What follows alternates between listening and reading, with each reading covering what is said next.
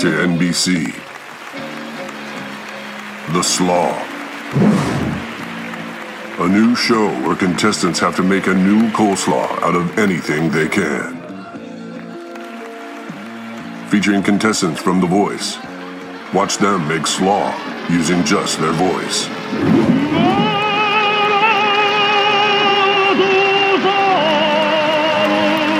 Hey there. Dude, mod a creamy cabbage. And The Bachelor. Whoever loses has to make slaw for everyone. All the losers. I thought The Bachelor was on ABC.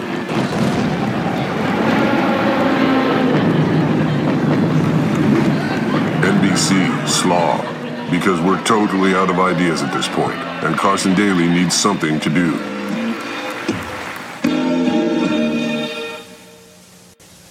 This is ABC.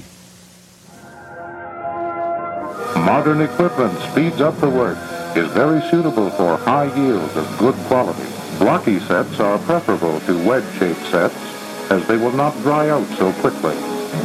They are cut so as to be blocky in form, to ensure sufficient food supplies. Move it to the left. Just a little bit. Yes, Mrs. Harley. Well, what I said was move it to the left. Just a little bit. Yes, madam. Alright. How's that? Jonas, I don't think that I am a good fit as a flower arranger. Well, these are potatoes. Potatoes have some of the prettiest flowers I've ever seen. Just give them a few days. They'll bloom. Do you want to wait? Did you ever think about, in your flower arranging business, using flowers? Actual flowers? Well, you know, Bishop, I did, and I did experiment with flowers. Uh-huh. And I just felt that people, you couldn't shock them. There wasn't any way to give them the unexpected. They walk into a flower shop and then there are flowers. That's just not. That sounds like a transaction between two people. That sounds extremely even and exactly what I want. But I want to strike shock and interest and awe. Is that why you got rid of all the flowers and put in vegetables? Yes. Yes, it's exactly, Bertrand. I'm so happy that I pay you minimum wage.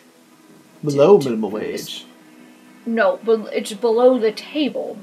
But it's Ooh. technically minimum wage. And now I can make that back with commission. But yet no one buys anything.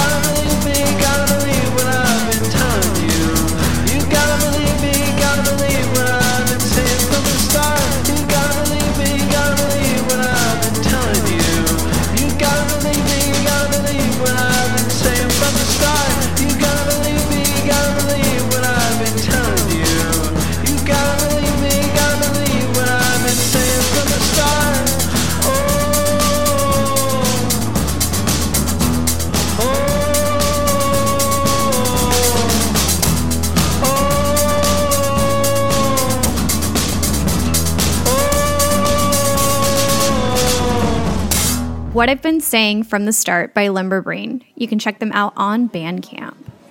I'm here at Popeye's Chicken, and there's no lines. So the lines have ended, but it was crazy, wasn't it? It was indeed, sir. What is this, radio phone? Well, you looked tired last time I saw you. Oh, yeah, I was dying last time, but, we're up and running now, So when did the lines die? Because I saw it was pretty bad like a week or two ago. Yeah, so they've been calming down for the past 2 days, but now we're starting to get a little rush that's coming back. So, whoever wants to swing by Foothill Popeyes, come by. The lines are a little bit shorter, so less wait time. Do you eat the sandwiches? I do. I do eat the sandwich. Okay. But, I don't have too much of it. So, but it's good. So, definitely have to come by and try it. Do any weird sailors come in, like, with one eye? What is this, radio phone? 5 minutes past 12 midnight.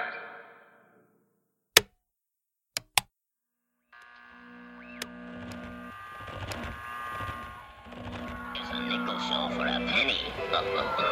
I'm expecting a check. Oh, you're lucky. Will you advance me a penny, for which I will gladly pay you back Tuesday?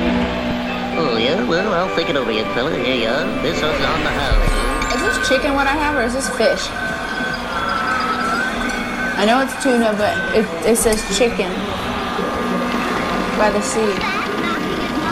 The modern way of harvesting potatoes, with a two-row harvester semi-mounted on the adaptable Nuffield tractor. From Tunaville. Press the chicken tuna.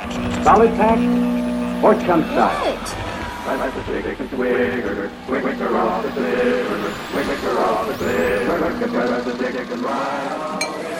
Don't make fun of me right now. I'm not in the mood. From Sacramento, the heart of California, and around the world. Genuine modern radio. Radio Flom.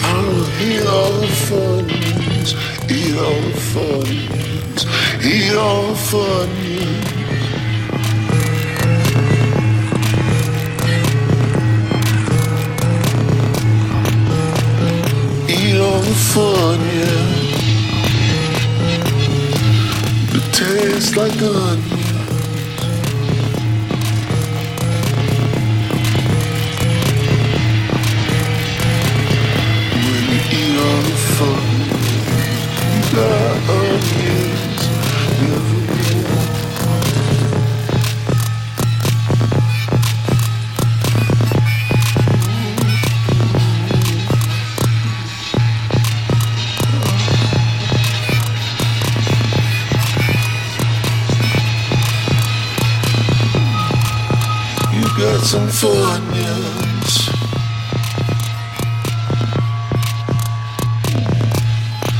You ate all the Funyuns. What'd you do with the Funyuns? You ate all the Funyuns. You ate the Funyuns.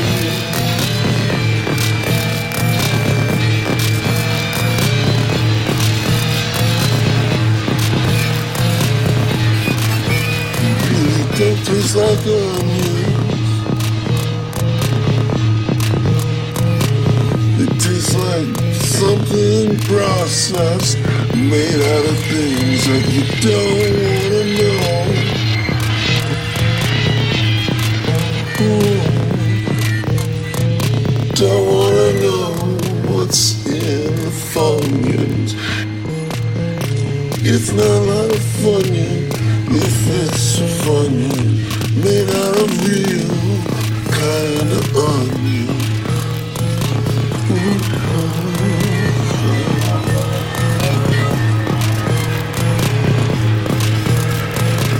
Eat all the Funyun. It tastes like onion.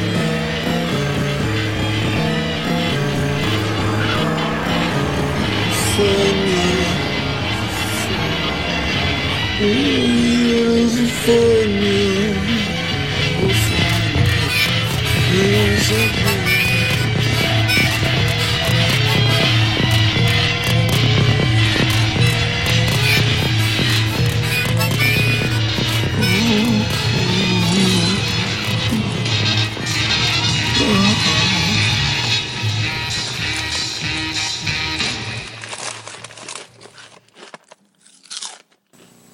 Okay, let's break for lunch.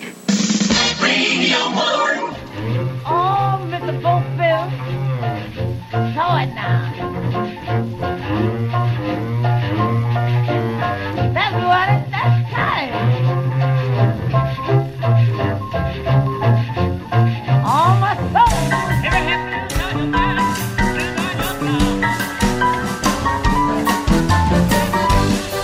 So, I am Personal Chapelina. I'm located at 6620 Coyle Avenue in St. George Medical Center. We're not a hospital with a cafeteria. We are a restaurant located inside of the medical building.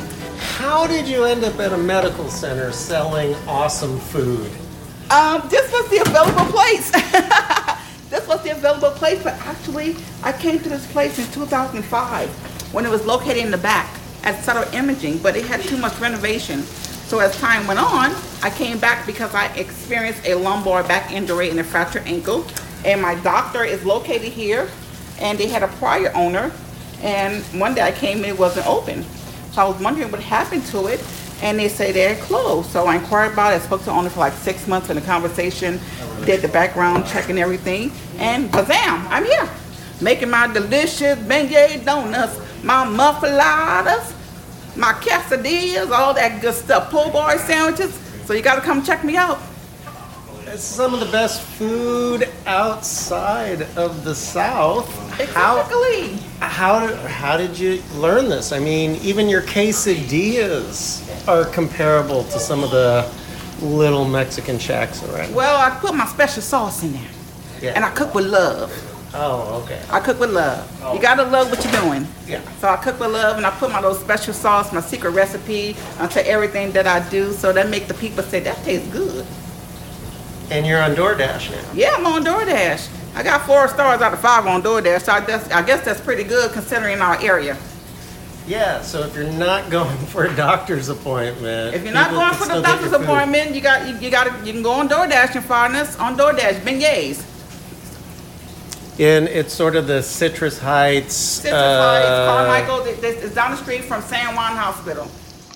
We're having our awesome beignets and po' boy sandwiches festival November 23rd, 2019 at the grounds. It used to be called the Placer County Fairgrounds, but they changed it to at the grounds. It's going to be going on. It's going to be from 10 a.m. to 9 p.m.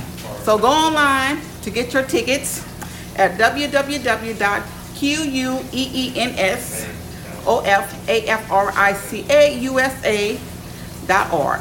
Or you can email me or text me at 916-576-9679. That's 916-576-9679. And I'll send you the link so you can go online and see our fabulous menu. Yeah, if you want to be a sponsor, you can go online and you can pay to be a sponsor. But I would like you to send me a message at 916-576-9679. And I'll send you all the detailed information to be a sponsor for our awesome event. It's going to help kids in the Sacramento area. We're a nonprofit 501c tax deduction. We feed the homeless. We ship boxes nationwide when we can, food boxes. We give Christmas events, Christmas toys away. We feel to believe it takes a village to raise our children. We're going to get down with some zydeco, some brass music. We're going to be finger popping, and you're going to have some exotic drinks. Now, if you want to get drunk, you got to buy your drinks ahead of time. So see us on November 23rd at the Beignets Po' Boys Sandwiches Festival 2019. Big baby! Alrighty. And this is my favorite customer. He always comes in and get a muffalata sandwich. Walls to fall with your power. Perform miracles. There is nothing that's impossible. And you're standing here only because you made a way. Beignets and Po' Boy Sandwiches Festival 2019. Saturday, November 23rd. At the grounds in Roseville, California, east of Sacramento. Details at queensofafricausa.org or at facebook.com/BeignetDonuts.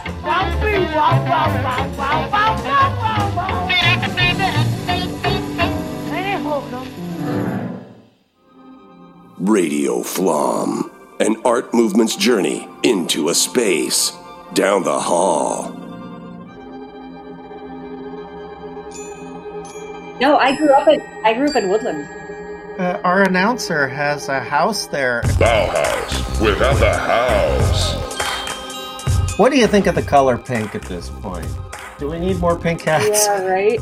I don't know. I mean, it stands out. It's there. It's bold. I get it. I mean, there was even pushback from, tiny bit of pushback from the women's march thing, like people, you pair it with like a dark blue, and why not? Like, it said something.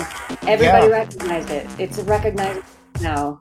So maybe we need more. I think it was. I don't know. I was relating it to Pussy Riot originally. In fact, I should look up where it came. Mm-hmm. Everything just kind of exploding from there on. History is listening. Radio Flom Steve Mahalo talks with graphic designer, illustrator, author, flomist Nicole Larue. Okay, I might as well ask you the big question. How'd you get involved in Women's March and ended up designing everything? Because it was just really cool to see all your stuff just everywhere. It has been. Yeah, it's kind of been. I mean, it was a bit, not accidental. That's kind of weird to say. I went to school with a woman named Amy Stellhorn, and she and I were like kind of not rivals, but like we admired each other like crazy. Like she was like big idea, like really clever, really smart, and I was like the doer, and I could I get shit done, and I couldn't make it, and I love that part of it. And she is the CEO of Big Monocle. It used to be in San Francisco, and they just moved here to Utah, which is good for them. Like they're big enough to just be anywhere. Just as the Women's March was developing, the VP of Intel, Teresa Hurd, was kind of involved and said, like, look, we need to like brand this. We need to make it recognizable. And she pitched that to the Women's March organizers and said, I've got some studios who will do this. We'll pitch you a deck of logos, and then we'll go from there. Like it'll, and hopefully it'll explode. And she then went to Amy, my colleague, who then had some of her designers do a variation for the pitch, and then asked me one morning. She was like, "Hey, on Facebook, even." I was like, "This is interesting," because I mean, it's not like I used to be an introvert. I'm not sure I am anymore. I was an introvert a long time ago, and then I discovered as a teacher, not only is it fun being on stage and doing stand-up, that's interesting. I love it. It's like energizing, maybe. Yeah, totally. I mean, you kind of need your own quiet time, but like in between. But famous introverts: David Letterman, Howard Stern. That's pretty remarkable, right? Okay, so she messaged me on Facebook, and she said, "Hey, this is what I've got going on. I need, can I have you volunteer to do this? Can you do this like today?" And I was like sitting at her. I was like, "Yeah, today. You're super funny. Like, really? Come on. I mean, you know better." And I was like, "But why not? Like, it's not going to turn into anything. Like, I didn't imagine. I thought, okay, I'll help her out. So I worked on it for the day. I submitted it to her. And 3 days later, she like calls me from Costco. She's like, holy shit. Like the organizers picked your logo. And I was like, wait, you're not lying to me. Like we were just so excited, and I could have never imagined, right? Like I didn't, not at all. And it was so good. And so, I mean, I keep telling people, I think like it changed my trajectory really. Like I'm not at all a patriot. Like yay, USA, whatever, right? I'm very global, and I love humans, like good humans. That's what I love. I don't think, oh, I love my country, but activism it doesn't have to be patriotic either necessarily.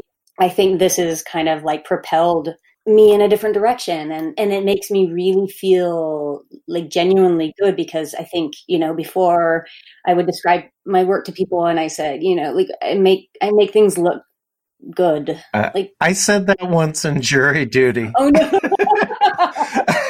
They said, what do you do? They looked at me like I was an idiot, and they kicked me out of the room. And then I'm standing in the elevator going, boy, they all treated me like, hey, I'm in the elevator. You get my point.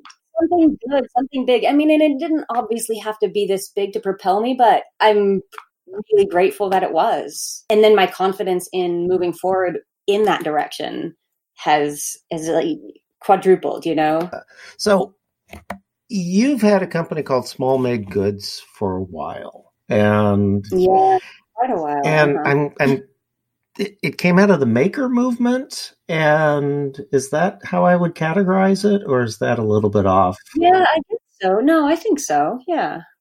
How did that sort of tie into everything? Because I still see you doing things. Yeah, I do a bit with it. I mean, that was kind of my freelance thing, and I just always want to be doing. It's just not in me to stop. Yeah. I'll pretty much do anything that someone like believes that I can do, or actually, honestly, who doesn't believe that I can do it, then I'll do it even better, but like, yeah, right. Totally. So freelance, and I don't know, now it's morphed into, now I have a full-time gig at a publishing company, but we actually just launched a whole new company in 6 months called Spumoni. And it's just a giant gifting company of just cool stuff that makes people happy. And so I think that's where Small Made Goods was, like, that's what I wanted to be. And now I'm an outlet for that, I guess, if that makes sense. And so, I mean, I'm an art director here. Like, that's very loosely said, art director. It's better when it's not a hierarchy. Yes. Yeah. I know. Exactly. I've got a couple of really good designers with me. The chief creative officer and I are like absolutely best friends. And she and I have like the best banter, and she's like big idea. So she's kind of like my new Amy Stellhorn. She's like the big idea, and then we get ideas from each other, and then I can go and do it. So it's like the best situation, honestly. And with, like kind of stemming from the Women's March stuff, I had 2 books that I pitched to Gibbs Smith as they hired me. And now they're coming out in March, and one's called Small and Mighty, and the other is Girl Almighty. And it's all youth activism, and it's like good timing and accessible and just fun and just everything good, I guess. So the propulsion part that I was talking about, this is it moving forward, and that's really exciting.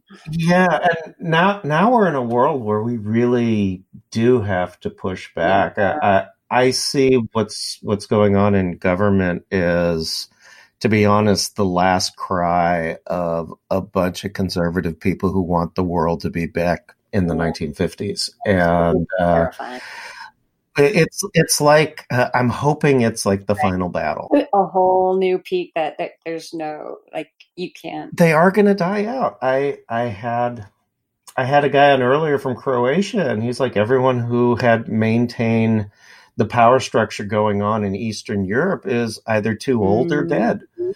Oh, I think you're totally right? I mean, if you think of all the youth that it's now pushing into the spotlight, you're right. Like, they're just going to push all, sorry, but like old white guys out. That's kind of what's going to happen. I can't imagine it being any different. I think you're so right. I never got along with old white guys, and I am one. So you're on the right side of the old white guys, though.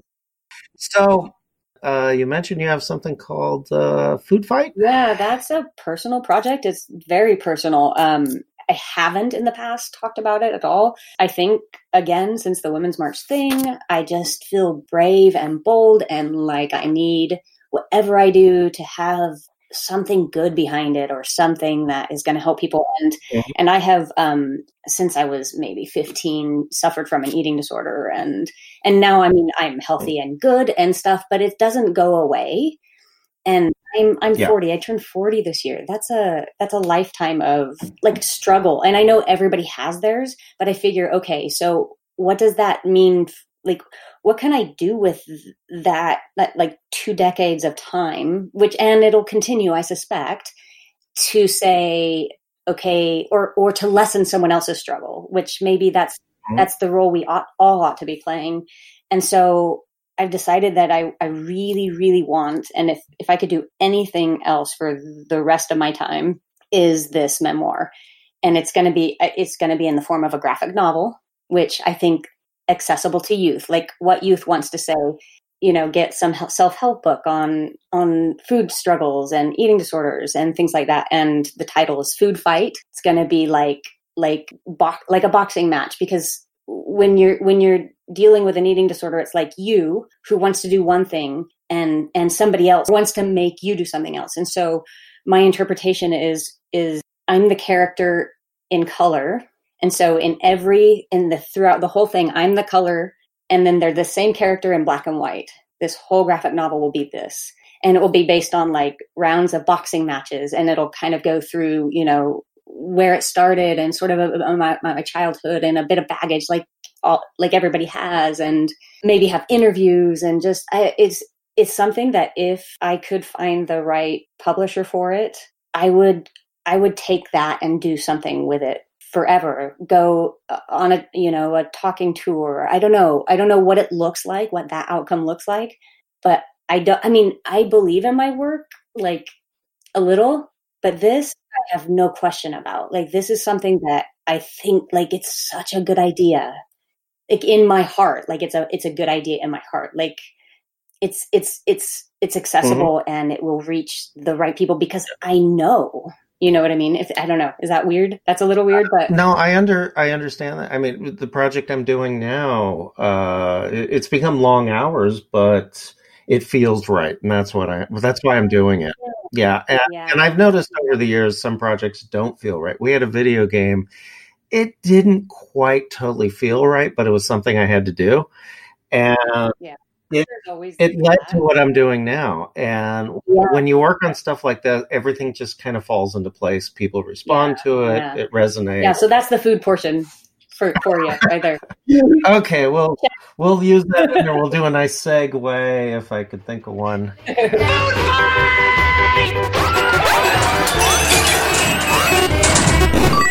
So I'm looking at your history, and I know you have more to talk about. Do I though? Do I really have more to talk about? We all do. Sure, I do. So you're originally from Woodland here, Northern California. Which I think is actually a really interesting town. There's a nice bookstore there that is still in business. Yeah, small place. I mean, when I grew up there, it was a very small place, and it has exploded, and it's so weird. And like people from my high school still live there. And I'm like, why would you live in Woodland? But it has grown so much. And I mean, it's running into Sacramento, know, pretty much. It's not its own tiny little agricultural community anymore. Sacramento's having these sort of growing pains that you see going on here. I'm from the Bay Area, but I moved here we saw how cheap a house was here. But the bank wanted it. So the bank got to take it with most of our stuff still inside, blah, blah, blah, blah. If you're a pack rat, it's kind of good to lose most of your stuff. That was done and dusted. Until you realize there's important things that went. But it was just it's one of those things, once you live through it, you become a stronger person. Whatever doesn't kill you makes you jaded, I think. Oh, this was fun. I gotta tell you this. There was a guy selling bootleg T-shirts at the Women's March. That's hilarious. And I actually went up to him and said, I know the person who did the logo. Did you get permission to use that? And he just sort of walked away from me really fast. Yeah, scary man asking me the wrong question. Yeah, I think I got a photo of him. I'll see if I can find it. Oh, that would be so funny. Oh my god. Yeah, I was like, oh wow, there's bootlegs of everything. Okay, well, we'll just roll with that too.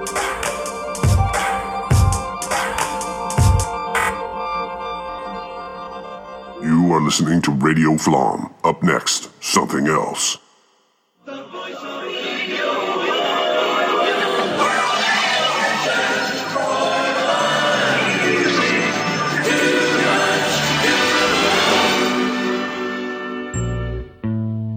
So, I broke up with my high school sweetheart over the summer, and I listened to this song a lot during the following months. This is the band Ice Cream, all one title with 17.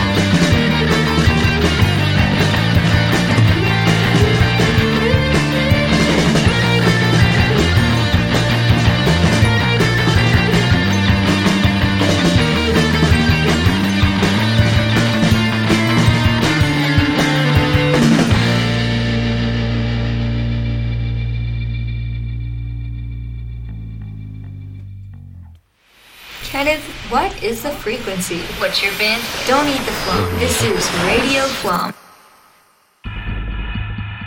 Let me start it this way. So don't blush too much. Okay. Every time I show your 20-year retrospective Modern Dog book, people light up. And I remember when you put out your retrospective of your posters and your campaigns, you said to me, I hope people would buy this. And I think it's a collector's item now. Oh no, you can't. I just got one for $5 like at Salvation Army. Oh, it's been marked down.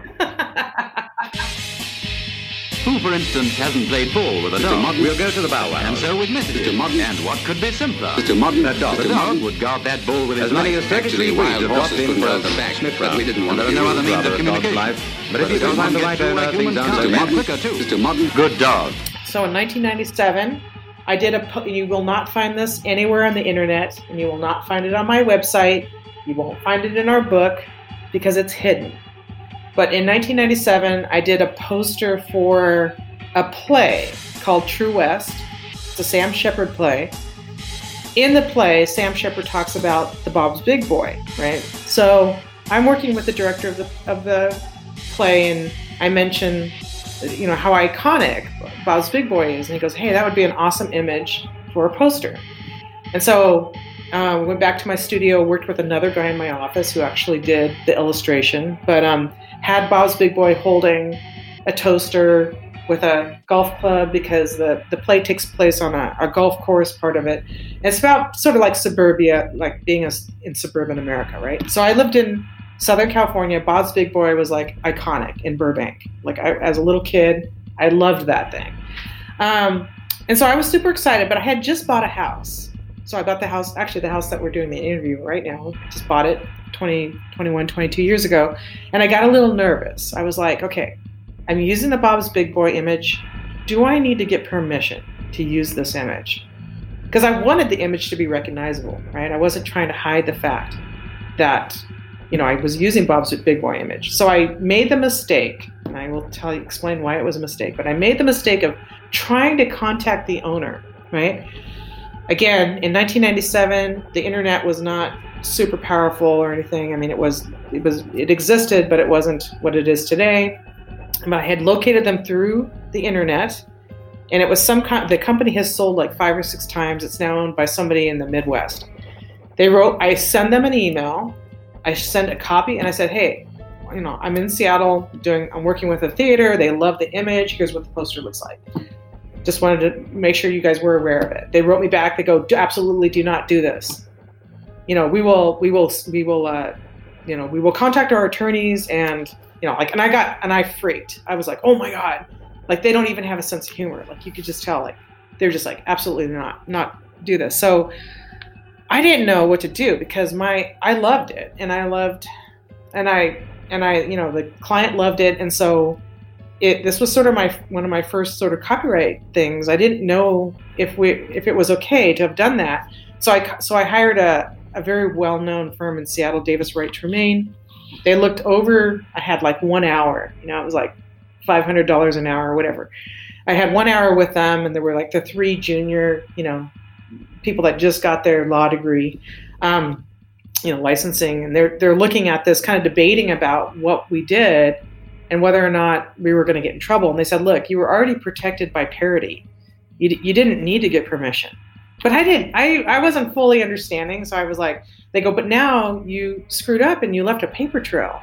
Like if this ever got in front of a judge, it depends how the judge wants to interpret it. He might look at you as just like, oh, you're pushing, you just are, rebels, and then you need to be put in your place, or is the judge going to be, following the law? And they're just telling me like, you don't ever want to be in that position where you're trying, you're defending something that you think should be protected. And so they told me to like change it like a little bit. And so I kept changing it, faxing it to them. Is this enough? Is this enough? Like instead of the red squares and the Bob Big Boy overalls, it had blue diamonds. Instead of his black shoes, it had brown. He had freckles. Right. So finally we got it changed enough to where it's like, it was different enough from what we showed. But it still is Bob's Big Boy. Like if you saw it today, I don't show it. Like, again, it's scrubbed off the internet. So anyway, I had long forgotten about this thing, right? And I'm like sitting at home. I still didn't have any furniture. Like 2 years later, I was like barely able to like pay my mortgage, right? So I'm sitting in my house on the floor watching TV or whatever. My friend calls me up. She goes like, "Oh my God!" She's like, "Turn on the television to Frasier." She goes, "Turn on the television. Go to Channel 5." Or whatever, and I go there and I see in the background the Bob's Big Boy poster. Like they kept panning. They're like in a coffee shop or something, right? And all they did is they came to Seattle, got a bunch of posters, went back to LA, and put these posters up, right, from Seattle. And I'm screaming. I'm like going, "Oh my God! Stop putting! Why is that on TV?" And to make a long story short, nothing ever happened, but like this thing exists. And in my mind, I kept thinking, "Oh my God, they're going to like call any minute and they're going to sue us." Because, we went ahead and did that poster. Modern Dog Design Company was there. They were over there too. Oh look. They're also here. Radio Flom talks to Robin Ray of Modern Dog. The studio behind Soup for Sluts, Din Din Fuck Chow. And many, many posters for really awesome musicians.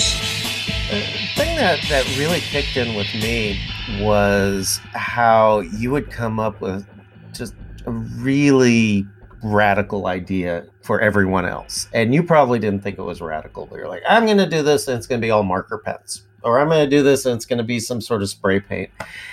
And you were just basically, and then they hated this, and then they killed this, and then they hated this, and they killed this, and it went on and on. And then something happened, and next thing you know, everyone's profiling you going, "Oh my God, no one ever thought to do this." It was like, are you kidding me?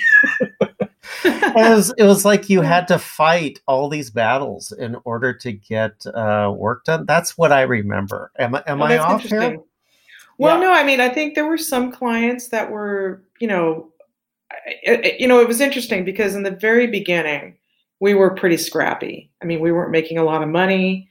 We were starving. We were just trying to figure out how to exist. I think my goal was to make $800 a month, which now I kind of laugh. I could actually live on $600. That was like my rent. My rent, my food, and everything. And so if I made $800, then I was like actually doing really good. And in the beginning, we did not come from other firms. And so starting at Modern Dog, Mike and I were never business people. Mm-hmm. And we did not go into, we didn't start Modern Dog thinking, "Oh, this is how we're going to make a lot of money," or this is a business and we're going to support other people. It just happened to be that way, but it wasn't a goal. And I remember Jack Anderson from Hornell Anderson. The first time I met him, he said something to me, and I remember it kind of like bugged me, but he was totally right. He said something like, he goes, "You're an artist working as a graphic designer," something to that effect. And I remember thinking, "God, how dare him tell me that? We're a business." And then I kind of like, it always stuck in my head. And then I remembered when I think back on that moment when he told me that, and I think he was also talking about this house that he had just built and had a waterfall and all this stuff. And I remember thinking, "Oh my God, like he's in another universe. There's like designers that like are just swimming in money." And then I now that I've had some time to look back on that moment when he first told me that, he was completely accurate. We were kind of like artists working as designers, and it was the best part of Modern Dog. And it was also sort of a check mark against us, just because we kind of went into it not even really understanding how to bid on jobs. I remember we had a lot of people we would call and ask them, and Joe Duffy to this day of Duffy in Minneapolis, I still contact him occasionally and say, "What should I charge for this?" So, just not having that like coming from a big firm, we came right out of college and started up a company. it was kind of if anything, that ethos of do it yourself, Seattle was kind of like a do it yourself kind of place. We had that ingrained in us. And it was, it was a really special time. I think I'm just really happy that nobody did hire me, because initially I wanted to work for someone. And I think my work would have completely changed. It would have molded and shaped who I am today. And I'm grateful that did not happen. But it was at times pretty painful. I mean, we also, like, after a while, Steve, it's like people started to, I think it was probably, I don't know why we did this, but like right around 1992, 93, we decided we have metro buses that, the public transportation. And we thought, well, let's just put these big designs about our company and our company name and phone number, and just see, because this is, again, before, people had websites. And we thought, let's just see if anybody calls us. And so how we did it, we found out that it was actually pretty cheap to advertise on a bus. It was something like $100, for a month, and you got to pick your route. But what they were counting on you to do, the public transportation in Seattle, they wanted you to, have several buses, and then you would use their facilities to print these placards that would go on the bus. But we just made our own, and they didn't see it coming. So we called up and got pricing. And then when it came time to deliver their artwork, we were like, no, we're just going to just take big panels and paint directly on them and draw and do everything, big vinyl letters. And we're just going to do that. And I think they were just so upset because they'd never heard of anyone doing that. But we'd already signed the deal that we were going to advertise with them. It's just that we didn't have them print it for us. So we made these one-offs, and it was kind of ridiculous. I mean, anytime anybody would spot them, it was like, oh my God, I saw one of our buses. And we did a lot of like weird stuff like that. I remember somebody in Seattle, who I met years later, said, you're that company that advertised on the buses. And I was like, yeah, that's us. And she goes, that was like so weird. She was like, when I was like sitting waiting for the bus, like something went by and it said, "This is not graphic design." And it had our phone number. And it was just like this big graffiti thing, right? And I'm not even sure if it said Modern Dog, but she just heard like, hey, there was this company doing these one-offs on buses. So we just had fun. I mean, honestly, our whole goal was to laugh and to have as much fun as possible. We just did things that made us laugh. And I think after a while, people started to, come to the company. I mean, Mike started developing a relationship with Blue Q. And I think at one point we had over 100 products. We still have products that are being sold through Blue Q. But it was really Mike's sense of humor. And then just the fact that we didn't really know what we were doing that kind of made us stand out. I mean, I don't think it was ever like a goal for us to be, I've never to this day, and I tell my students this all the time, I don't pressure anybody to be original, because I don't believe that should be a goal. I mean, it was never a goal of mine to be like, to be creating original work. Everything I do is derivative. Everything I look and I assimilate and I regurgitate it. And that's just what design is. I mean, I've never had a client come up to me and say, can you be original? But I have a lot of, I hear it in academia, this pressure for students to be innovative and to be original, and it just doesn't really exist. No. And I think that just takes a lot of pressure off.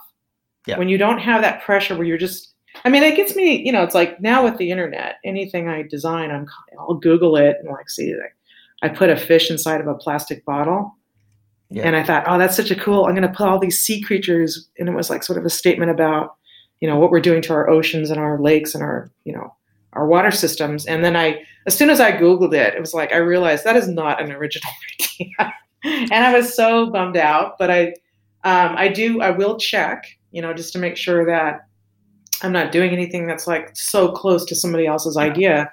But it's also like really annoying too. Sometimes I wish I didn't have that power. There's a book I got years ago.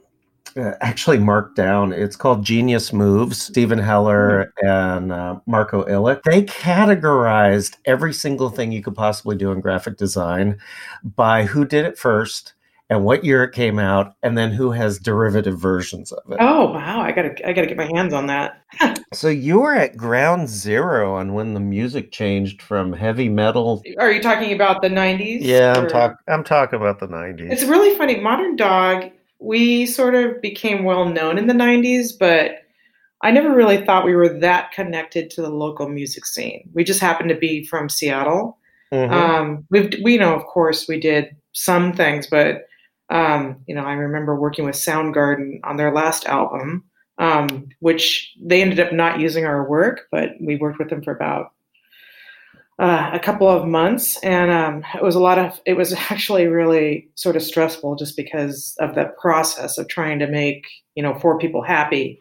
I always felt like unless it was my friend's band or people I knew, it wasn't really that much fun to work in the music industry. And when I tell people that, I remember I told this story at some AIGA conference back in like the late 90s in New Orleans, and people actually got mad. They thought like I should be like really like honored to have worked, like with these like frustrating bands. And I always described it as kind of like being a camp counselor with like a bunch of dysfunctional 14 and 15-year-olds. That's kind of what it felt like at times. But again, it's like whenever I was connected with somebody I knew, or my best friend's a musician, my husband is a musician. Yeah. Whenever it was anybody I knew, it was a different kind of experience. But a lot of times, by the time we were kind of like brought in to like work with Soundgarden, they were disbanding. That was like their last album. They were not getting along, and so grunge kind of had its like moment in time. And it's just really interesting how music right now and a lot of younger people are still really influenced by, Nirvana. I mean, but the first time I heard Nirvana, I was driving my Volkswagen Bug, and I was with my best friend, and the song came on, and my friends just flipped out. She's like, "This is the band I was telling you about," but I didn't really hear about them. I mean, I kind of heard, of course I heard of Soundgarden, but Nirvana, a lot of people, in the Seattle area didn't really know about them until they became big. I know a handful of people that actually went to some of their shows before they got big, but it all kind of happened very quickly. I mean, back then, this was before, the internet didn't really take off in the 90s. It was kind of like this new novel thing. Nobody really understood the power of the internet. And so bands still had labels and the labels were very involved in the music. And now a lot of bands just self-publish, and they have a lot more freedom, and they don't really make very much money, if any money at all, from selling albums or, downloading their songs, but they make it from touring and merch. So there's been a re-emphasis on posters and merch for bands over the last, more than 10 years now. So that has really shifted in the music industry, and in some ways, it's kind of given bands that weren't able to get a label or get signed. It's given them more power. So I kind of like it in some ways, but it's definitely hard to make a living. I mean, unless you're playing live and you're touring, it's very difficult for musicians. I was working on a project, and I needed something to just get me out of corporate thinking. And so I had your book, and it just sort of pushed me to start doing some stuff that was really outside of my comfort zone. Good. And because I was a corporate designer for so many years, and I could get really structured. Let me make the jump to food. But I remember that wasn't your first book. Your first book was, wasn't it a salmon cookbook? Oh my God. Yeah. Oh shit. Yeah, you're right. You are that's crazy that you could, yeah, you're right. It was not, we weren't the writers. I was just the designer of that book. I haven't seen that book in a long time though. I was seeing all this crazy stuff you were doing, and I was trying to figure out where I fit in the world. And there's this dangerous thing I hear for designers that I kind of rally against is you have to have a style. And I'm like, no, I think artists, if you're thinking like an artist, you have the style is kind of important because it helps people hire you. But when it comes to design, the designers who are really flexible, because your cookbook, of course, does not look like any of the music posters. Being able to jump from that was, I think, pretty important. Oded Ezer was on recently. He was talking about he does normal work. Yeah. I don't know if that made it into the final cut, but he was saying he does run a design firm and then he does all his art stuff on the side. Well, it's interesting. Well, there's a lot of work that I remember at times somebody would call up and say, what are you currently working on? I would tell them. They go, you got anything else? They wanted like the cat butt. They wanted the weird shit because they couldn't call anyone else and get that. And so if I told them I was working on a salmon cookbook, they would just be like, got anything else? I mean, so that work never really got out there. I was always really proud of, I always thought my job was to do a good job for my client. And I am proud of certain aspects of that book. I mean, it's been so long. I don't know if I looked at it now, I probably would be horrified, but there's the type was really good. I remember. Yeah. I mean, that was when I really realized I knew nothing about type because see, I went to a school that didn't teach traditional like graphic design like we have now. I almost have like more of a fine art education with like a couple of design classes thrown in, but it was not on the computer. I really didn't know anything about type for about 10 or 15 years until I started teaching. And then I realized, oh my God, I was never learned it. And so a lot of my type was really intuitive. And that was the project where I kept sending pages to Chronicle. And they were going, okay, you need to use the correct fractions. And I thought I would type out 1/2. And I'm like, what are they talking about? And then I thought, okay, I'll make it like move it up and I'll make it smaller. And they go, no. They go, you got to go to the glyph palette And I was like, what? Like there's a thing called glyphs? I had no idea. So anybody who went through school, I did everything by hand.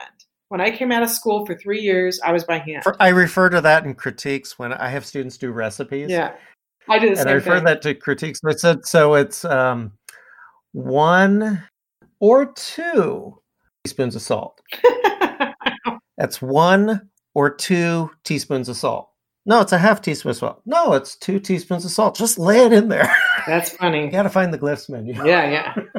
I can't believe I've never been asked about that cookbook. I can't believe you remember that. Well, did we actually show that? Did we show it? We were talking about you being a foodie because I'm a foodie and I love they came up with the term because in a professional kitchen would probably kill me. Mm-hmm. Kill me too. But exploring flavors and everything like that is just one of the most incredible hobbies ever. Yeah. And with the market today being so filled with just horrible illusions of food, I think it's pretty important to be able to kind of cook really quick and work on your diet. I work out vigorously. I do Orange Theory, and it's made a huge difference. Did you see this? There was this great interview on, I think it was PBS. I watch PBS News now because I can't stand anything other than that. I agree with that. They don't have the hype. And did you see the profile that they did on the dancer?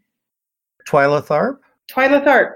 Yeah. So Twyla Tharp, she's basically pushing 80, and she said, and she's still active. She still dances. She still teaches. And she just said, we have to be moving. We've got to get up and just move. She doesn't move like an old person. She never stopped moving. And so I think that's I think that's really great advice. Like, just keep moving. Dick Van Dyke's doing that too. I saw him do an infomercial for Tai Chi. And he says that's how he's still going. That's how he still knows how to dance. Yeah. And you just gotta get off the chair. I mean, we are in front of computers and it's just too easy to not move. Yeah. So I love her attitude. I'm taking care of my 89-year-old mother. She brags to all her friends that I know how to cook very well and she won't eat my food. Wow. She won't eat it. Yeah, she will eat the same thing Yeah. over and over, although her entire diet is mostly ice cream right now. Oh my God, I know another 80-year-old woman. My another good friend of mine was telling me that her mom pretty much only eats ice cream. Yeah. I love that. You know, if you're in your 80s, you eat whatever you want, right? I think it's kind of cute because she has these really tiny portions of just regular food. She'll eat the same 2 or 3 things over and over, and then she'll have this huge tub of ice cream. And she's like, I'm out. We have to go to the store. It's like, No, I love that. I love that. But yeah, just going to Orange Theory, I don't mean to be doing like an Orange Theory commercial or anything, but it changed me. I just feel different. Like I was having trouble with plantar fasciitis. I was just tired all the time. I didn't think I had energy. And now it's like my diet is still basically the same. I still love to drink wine. I haven't been able to stop, drinking 2 glasses of wine every night. Like I do that. That's my crutch. But, and then I still love ice cream. I still eat bad food. Yeah. But I feel 100% better. I feel different in my clothes, and it's because of these hardcore. I'm usually the oldest person in the group, right? Yeah. But I don't give a shit anymore. When you get older, you sort of don't care. I don't care what I look like. Yeah. Right. I didn't even think I could run, and I'm running now, and I'm sure I've got terrible form. I'm sure there's probably some people going, "Oh my God, that lady," but I kind of don't care. I think that's a liberating thing. It's all a construct. I mean, one of the things I try with my students is to get them to that point. It's like, let me ask you this. If I knew what I knew today 20 or 30 years ago, wouldn't that have been incredible? Yeah. Too bad, huh? Yeah. Because I'm finding I'm taking so many ridiculous risks today that I should have taken when I was in my 20s. I fell in love with this book. Oh, I love Jamie Oliver. Is that a vegetarian cookbook? Yeah, and it's not available in the U.S. yet, but I've gotten sick a few times eating meat, and I love meat, but I'm moving away from it. I'm finding I feel a hell of a lot better eating the vegetable stuff. We're so good with artificial flavors. Vegetable burgers are showing up everywhere. It's like, I know we've had this technology for years. Well, it's good because we just can't keep growing the way that we are, and the way we're treating the planet. Yeah, we just can't keep consuming the amount of meat. So I think everybody should be moving to more.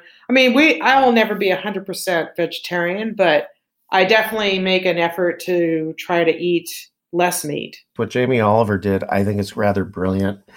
He came up with almost every flavor you could think of that is not from meat, and he's put them into recipes. He researched India. He researched all these cultures, and I'm big on mixing flavors from different cultures. Mm-hmm. And I found every recipe in the book so far is delicious. I was like, look, there's no meat in it. Wow. That's cool. The weirdest thing we had going was when we ran out of money, we didn't have easy access to a kitchen where we were living. We were renting a bedroom, and if we go into the kitchen, it was just impossible to cook in there. So we ended up with a hot plate in our bathroom.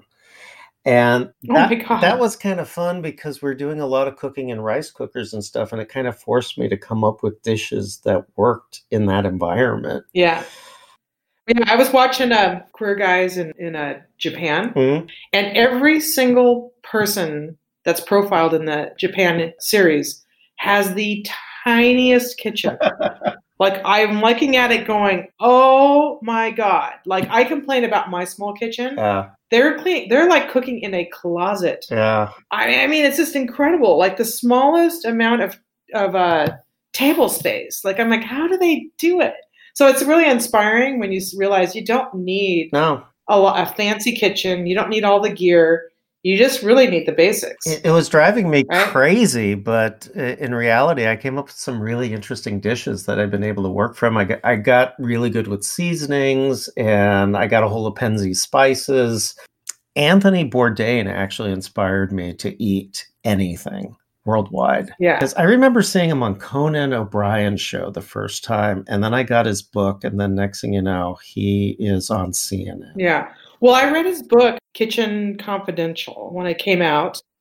And I always liked him. I mean, I didn't realize, I guess, you never kind of like try to put yourself in their place, but I didn't realize, who would have thought that he suffered from depression or he, took his own life. He just was like kind of like the last person I thought would ever do that. He was just a cool guy. I mean, I think he was really inspiring to a lot of people, especially when you realized, you know, like he fought drug addiction. I mean, he really kind of defined the whole genre of like traveling and being experimental. I mean, I really like Simon. What's her last name? I like her. She's kind of now, she does something similar to what Bourdain does. I even went and saw her lecture, and I've got her book, and I still can't pronounce her name. But she is like Bourdain in that she's just very curious about other cultures. And so I love her show.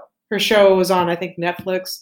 And she just goes, you know, to Italy, and then she'll just meet a family, and maybe somebody's a chef in the family, and then she just learns their way. And she's truly, truly, I think, intrigued by it, and in a way that Bourdain was. Simon Nosrat?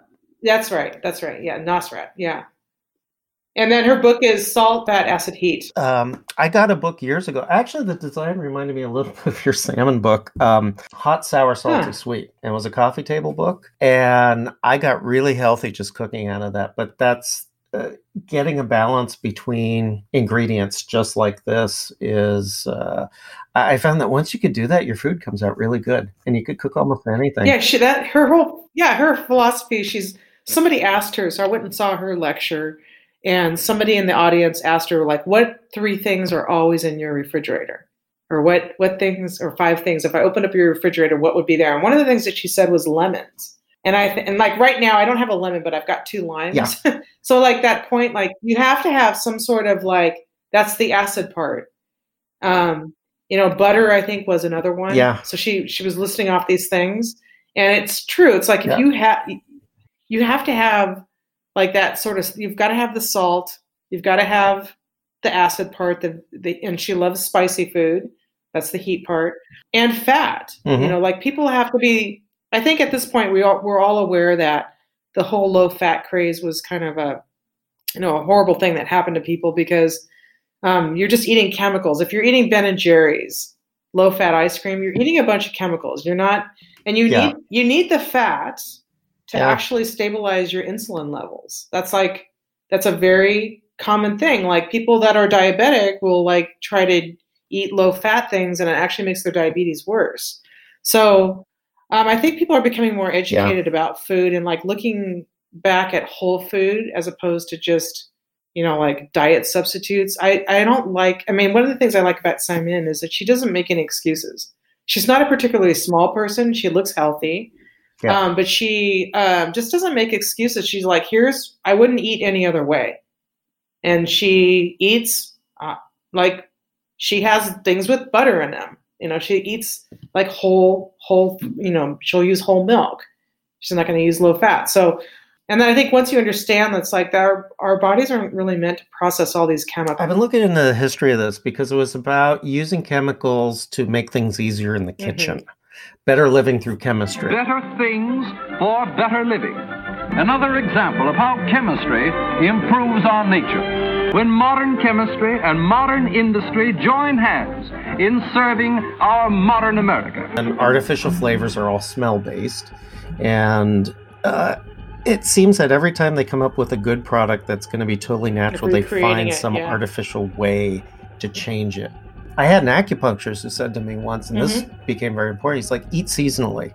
Just eat seasonally, you will feel better. Well, you also get what's fresh, you know? Like you're going to get the fresh food. It's like, I don't want the blueberries right now. They're out of season and they're sour. Exactly. And they're coming from the other side of the world. It's not good for the planet either. I started doing that and suddenly I feel better.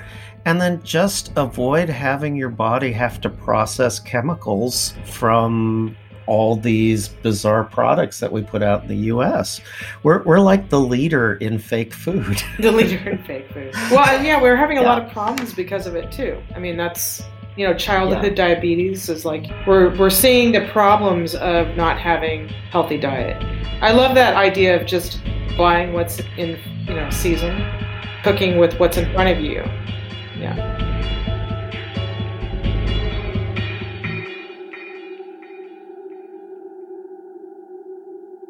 Radio Flom, commercial free since 1923.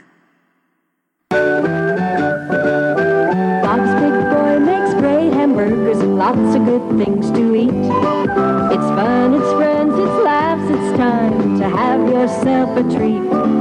And the place to go is Bob's, you know, you can have lots of fun. 'Cause Bob's loves kids and kids love Bob, just ask anyone. You know, Bob's loves kids and kids love Bob, just ask anyone.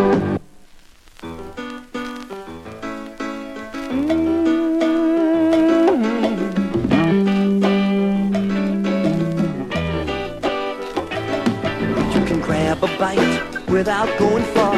Pack up the kids and crank up the car. Come as you like and come as you are to Jack in the Box. Hey Jack, the sun's gonna shine all day. It's time for a Coke, it ain't no joke. The sun's gonna shine all day. Coca-Cola, when the midday sun takes over. Beans and rice,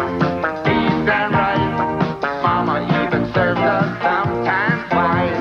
But silly as he seems, beans will give you your protein. My good buddy rice is that energy divine. Put us together as a team. Beans and rice is nice. I want a laxative that's easy to take. I want a laxative that doesn't act in my stomach. I want a laxative that works in the digestive tract where the trouble is. Carter's pills are easy to take because they're so amazingly little. So little, they actually roll quite easily through a soda straw. So next time you need a laxative, take Carter's for temporary relief and get all three features. Formula unchanged for 80 years.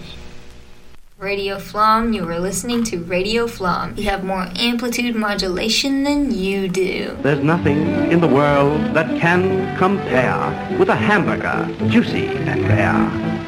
A hamburger lives for the pleasure it gives. It's a thrill on the bill affair. Such heavenly food deserves the best. A home and contentment beneath my vest. There's nothing in the world that's so divine as a hamburger, tender and fine. I adore you, hamburger mine. Ooh! Ha! Munching hamburgers again, huh? You know, I think there might be a little bit of shit right here in this meat. Just a little bit, microscopic. Your tests say that the meat we're getting from UMP is clean. It's not. I've seen independent tests that say that it's not. Richard Linklater, Eric Schlosser, Fast Food Nation, BBC Films, et al. 2006. There's always been a little shit in the meat. You've probably been eating it your whole life. Yeah. Well, I prefer not to, Harry. Well, I don't know who you've been talking to, Don. But there was absolutely nothing illegal going on here. Okay? Meat is supposed to be cooked. And the grills at Mickey's are calibrated carefully to make sure it kills every little bit of the bad stuff that's in there. Yeah, that might be kind of tough to explain to our customers. Explain what? Listen, there is cow shit in our meat because we're running the line too fast. Just cook it. That's all you need to do. The one line that stands out for me from Fast Food Nation was, it's the perfect system to make sick as many people as possible. Eric Schlosser, Fast Food Nation, The Dark Side of the All-American Meal. Houghton Mifflin, publisher. 2001. And I think that may be what brings a lot of people over. It's like, do you want to eat tainted meat anymore? If you go to Walmart, look, you could get hamburger really cheap. You don't know what's in there. In fact, the whole big issue that they've been able to wash off is their shit in the food. Yeah. I think that's an issue. It's like, I don't want to worry. In fact, I did get E. coli at one point. Mm-hmm. It is horrible. Yeah. It's. I can think of more pleasant things like, I don't know, cutting your fingers off than having E. coli. I mean, it was just a horrible experience. And I was just like, no, I want to eat better. Once you've seen the underbelly of the industry and really done a deep dive into footage, it is nothing that you can even imagine. And these are not isolated incidences. this is the way it is. I've watched hundreds, if not thousands, of videos in my research and being involved in animal organizations and nutrition organizations and doing the research on all of this. It is just, it's unhuman. And I think the meat industry as it is now is unsustainable, and it will take itself down either from the inside out because we get some nasty virus, and it's statistically we're due for that, or from the outside because people start learning and switching and just changing the market. Once again, Ruby Roth, author and illustrator of children's books. The Help Yourself Cookbook for Kids. V is for vegan. Vegan is love.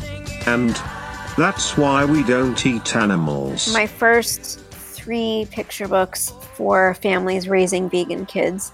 They were the first books of their kind in children's literature to address the emotional lives of animals, factory farming, the environment, endangered species, and all the tenets of veganism that lead people to choose that lifestyle.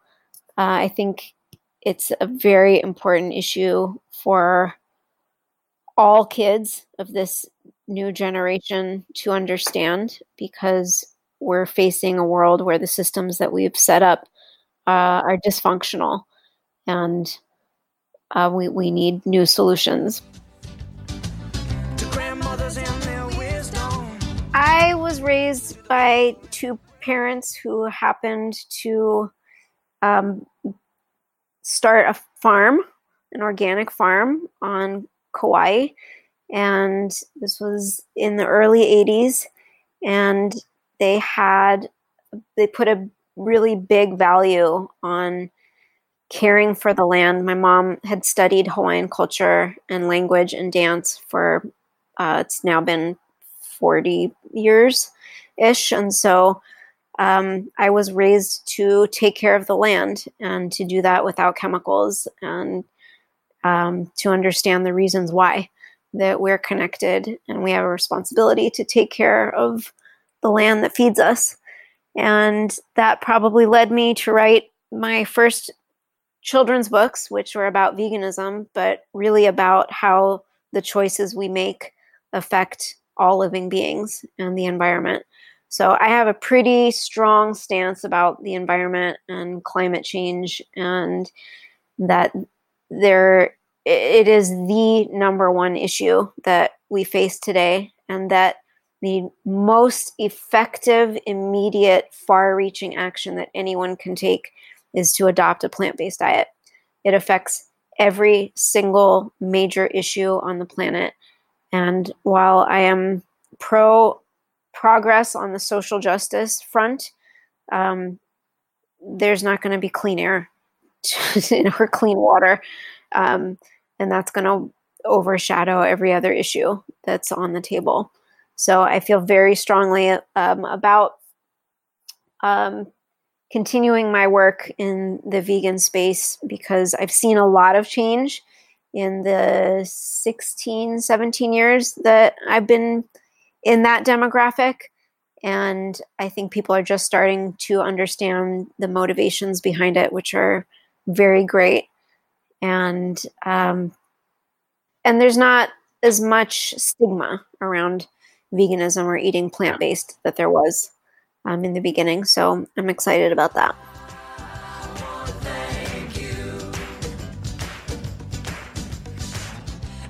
There was one thing that caught my eye. It's called a toast sandwich. Have you ever heard of that? A toast sandwich?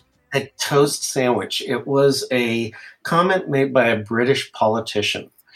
And it was made like in 1890, but it was for everyone who was poor. And he said, well, if you're poor, you should just eat a toast sandwich. And I looked this up, and of course, there's a wiki page on it everywhere. And what it is you take a piece of bread, you put it in the toaster, you toast one slice of bread, you pull it out, you put it between 2 slices of regular bread, you add butter and salt, and then you eat it. And The interesting thing is it tastes just like a processed chicken sandwich in the United States. Huh. There's no difference. The only difference between that and a chicken sandwich is a chicken had to die. I looked at that, and I've been talking to a chef about that, and she's like, I'm going to put that in my class. Because you eliminate the chicken, and that's how I'm surprised we haven't come up with better fake meat over the years, because we have the technology to make bread taste like a sandwich. That's how we do things. We add these flavors to stuff, and that's what the Impossible Burger is. It tastes like another soy burger. Yeah, it's highly processed. I'm glad something exists for people who want to transition and need that. I personally don't really eat that stuff or soy products in general. I feel the best when I'm eating whole food, plant-based, very simple ingredients. The less fried food I eat, the better I feel. The more raw food I eat, the better I feel. And the less food I eat, the better I feel. Handful of spinach is very filling. Yeah, most people have never eaten, a whole cucumber just for a snack. And it takes some getting used to when you're eating lighter, because you were used to this very heavy, almost sedated feeling of something sitting in your stomach. But when I first transitioned, I was sleeping much less. I had so much energy. I felt like I was taking off a heavy jacket and starting to run. And I did that as a health experiment just for a few months and never went back.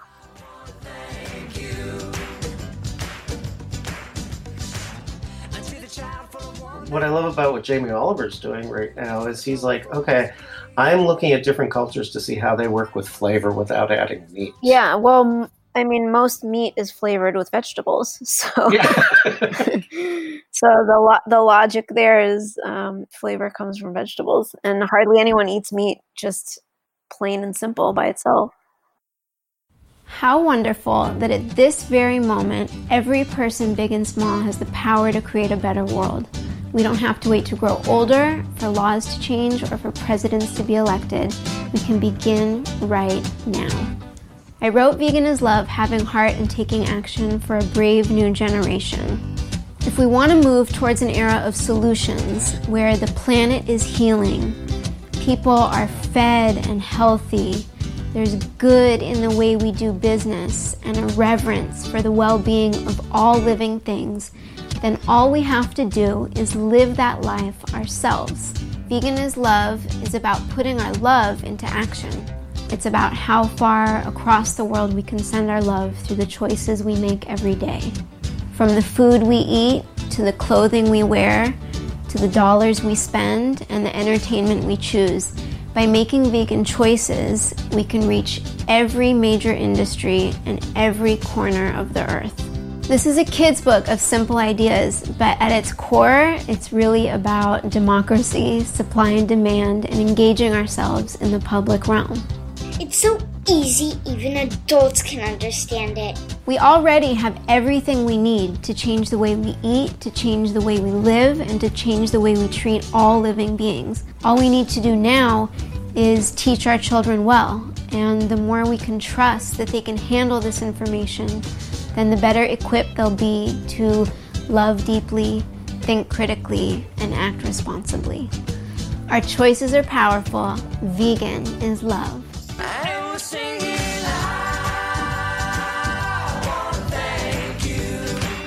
For more of Ruby Roth and her work, with a special running right now on her 3-book Young Activist gift pack, visit rubyroth.co.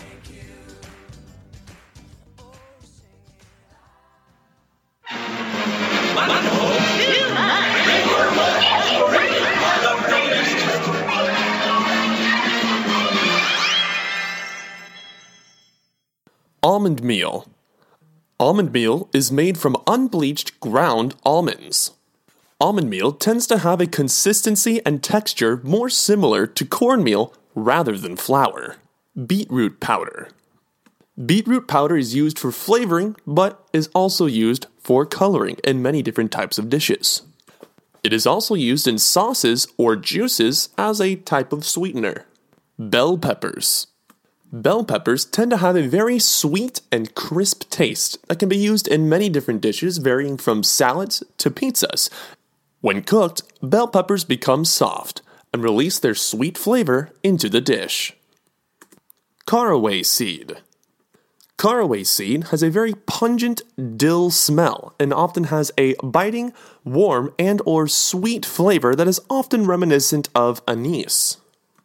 Caraway seed is used in many dishes like cabbage soup, sauerbraten, sauerkraut, sausages, and other kinds of meat like goose, duck, and pork. Cardamom. Cardamom has a buoyant, lemony flavor, and its smell can be described as gentle, sharp, yet fruity. Cuba berry. Cuba berry is often described as a sort of come-together between black pepper and allspice with a little bit of spiciness. Many times it's actually used as a substitute for black pepper. Cumin. Cumin has a bit of a lemon aroma along with a spicy and earthy flavor. It is often used in rice, vegetable, or curry dishes. Galangal root powder. Galangal root powder is sort of similar to ginger. However, it has more of a menthol and piney flavor than its more well-known cousin. It's mainly used in Southeast Asian cuisine and is used well in many soups, curries, and/or stews. Garlic. Garlic is a spice used all around the world and adds a rich, savory texture to just about any dish you put it in. Horseradish powder. Horseradish powder has a very tangy-ish flavor that is often used in many seafood cuisines.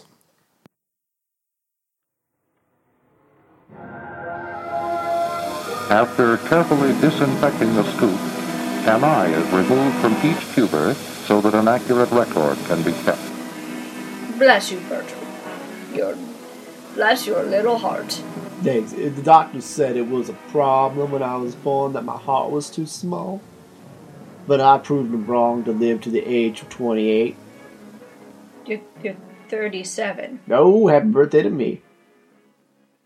I think I need to give up this business. No, you're doing a good thing. Shudder these doves. I have an idea. Set forth these doves that I've kept in a cage. The doves don't really make sense in a flower shop. I mean, I thought everybody loves doves with flowers, but now it's vegetables, and that's... I made a sign. You want to see the sign? Alright, it might change the business around a little. Alright, Bertrand, show me the sign. It says, buy vegetables here.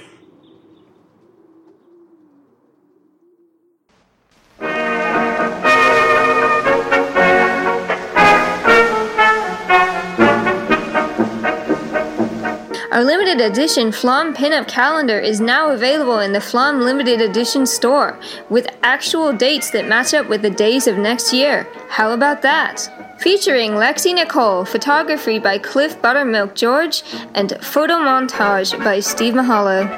Arrives in a genuine envelope allegedly imported from Manila, the world's largest exporter of envelopes and file folders. Can you guys please keep it quiet? I'm doing a voice recording. Please? Please?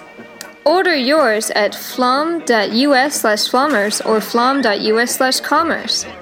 Limited edition calendar, limited edition gift, get one or even more. Flommers calendar for next year. Toontax and thumbs not included.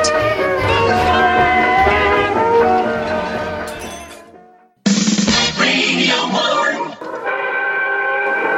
16.5 billion shares of stock sold in a single day. Sold hopelessly, desperate. I've tried to change my mother's diet, and she grew up during the Great Depression. She actually enjoyed the veggie thing I made the other night. Wow. So that was a huge step. That's awesome. That's great to hear. My parents just went plant-based. I would have never even put money on it. I was like, they're never, ever, ever, ever, ever going to consider it. And my mom and I have a really tight relationship, and we get along really well. She's probably my best friend. And we had just gotten in a fight the night before I took her to see Game Changers. We got in a fight about veganism. Because I grew up she raised me Christian, and they are still very strong in their faith, and they go to church every Sunday and volunteer all the time. And so, you know, biblically, it's not a problem to eat meat. And I always bring up the Bible and why we shouldn't eat meat. And we argued about that. And the next day I took them to see Game Changers in the theater. Have you seen it yet? Mm-mm. It's on Netflix now. It's really, really, really good documentary. One and only Arnold Schwarzenegger. I ate a lot of meat. They showed us commercials. Steak. That's what a man eats. Selling that idea that real men eat meat. Serious man food. But you got to understand, that's marketing. That's not based on reality.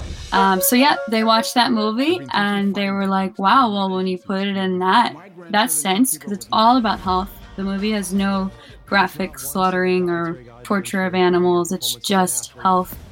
And what my parents were just like, well, when you put it that way, we'll do it.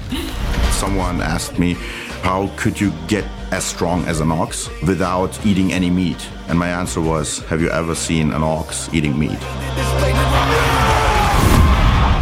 Once again, Anastasia Bones. I haven't eaten red meat since I was, I think, like 10 or 11, maybe 12. For a lot of years. For over 10 years, I haven't eaten red meat. So, like, the Impossible Burger, my boyfriend loves it because he's from Argentina, so he like loves steak. It's really hard for him to cut out red meat. That was like the number one thing that was like really, really hard for him. So he likes the Impossible Burger and the Beyond Burger because they do mimic the flavor and the texture of a real burger. Although obviously he says that it doesn't taste the same. To me, I like the Beyond Burger. I think it tastes good. The Impossible Burger, I don't really care for it. It's not really anything special to me. I'd rather just eat French fries. If you do it right, you could have a roast cauliflower dinner that no one will notice that the meat is missing. Exactly. Oh, funny thing. My brother is completely blind. He's not vegan. I think he's paleo right now.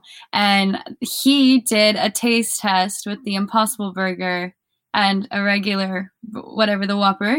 And he couldn't tell the difference. He said that there's like a slight taste difference, but he couldn't tell which one was which. They both have this artificial flavor thing going on, which are just chemical smells, if you think about it. I finally had the one from Carl's Jr., and that was a bit better, but they all taste artificial to me. Yeah. I think that once you start tasting food where you have real flavor there and it's not a chemical additive, you can't go back. Right.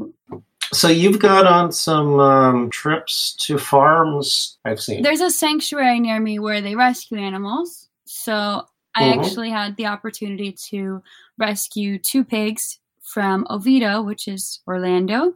And I drove all the way up. So it's about 4 hours from my house, 4 hours north, 4 hours back. Aguacate Sanctuary of Love. And they give homes to, I don't know how many pigs now. They have so many pigs and chickens and rabbits and all sorts of animals. And they just love them and let them live out their lives naturally. You've also been to a vigil. Yes. In LA, one was for the pigs. So they bring in trucks all day long. It's called Farmer John's Slaughterhouse. Everybody knows it. If you're vegan, you've heard of it. It's they slaughter between 7,000 and 10,000 pigs a day. And the pigs are all 6 months old, so they're just babies. And some of them will spend multiple days in the truck to be transported to the slaughterhouse. The activists in LA go there every week, and they give water and a little bit of compassion to these animals before they are brought to the end of their life, which they don't get to feel any sort of love and compassion their whole life. Or they go out there and show a little bit of compassion and give them some water. And it's really tough. I went and I just bawled the whole time. I watched dozens of videos of it. I cried the first few times, but I was like, oh, like I'm already like immune to it. Like I'll go and it's going to be tough, but I'll be fine. Nope. The pig showed up and I just started bawling. I was bawling the whole night. It was so sad. Well, one thing I've learned about the animals is their personalities pretty much are what's being killed too. Like these living creatures would make a great pet. Even the large ones. I mean, if you've ever met horses, they're like giant dogs. Yeah. Cows are too. It's crazy. It's really crazy. The seedlings are grown in the greenhouses during the winter. 2 or 3 plantings of these eyes may be made during the whole of the winter period, situated at several points across the country. How about, if I may add an accoutrement to this ad, can we put flowering vegetables? Of course we can. I own the store. You're right, and I'm just an employee that you snuck from a van, put him in a shop, and told him to work here, and I sleep in a cot in the back.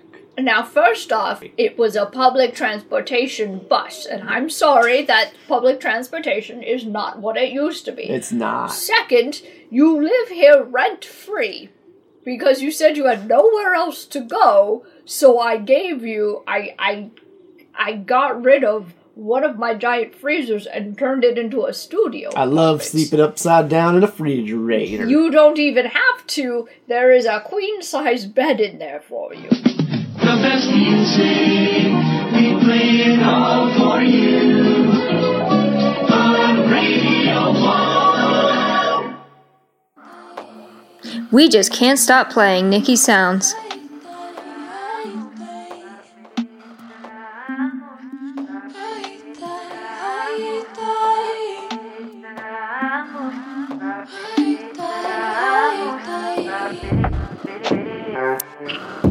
Tonight I did it backwards, had my sweet before my meat. My baby cheated before we even got to meet.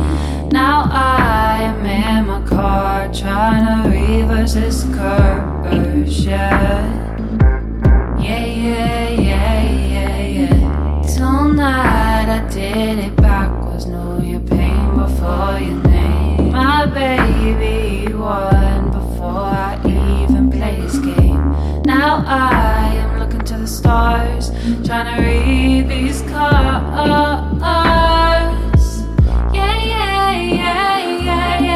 Stop, wanna go back, wanna go back. Back to the past like I forget how much you fucked up my head.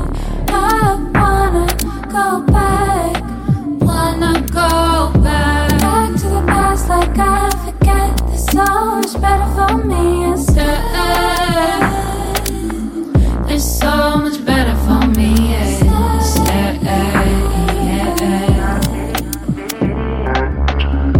Tonight, oh, I went backwards, felt your legs before your tryst. My baby, he loved me before I realized he was nothing. Now I am moisturizing, cause you got my scars reviving.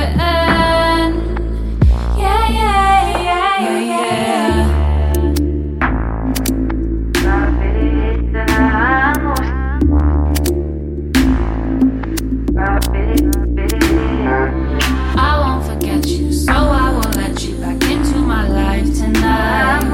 360, made it this far to go counterclockwise. Everything's backwards, I don't see it XYZ. It's been CYX, and you better believe I ain't ending this song with an X. Stop, wanna go back, wanna go back. Back to the past like I forget how much you fucked up my head. I wanna go back, wanna go back. Back to the past like I forget there's so much better for me instead.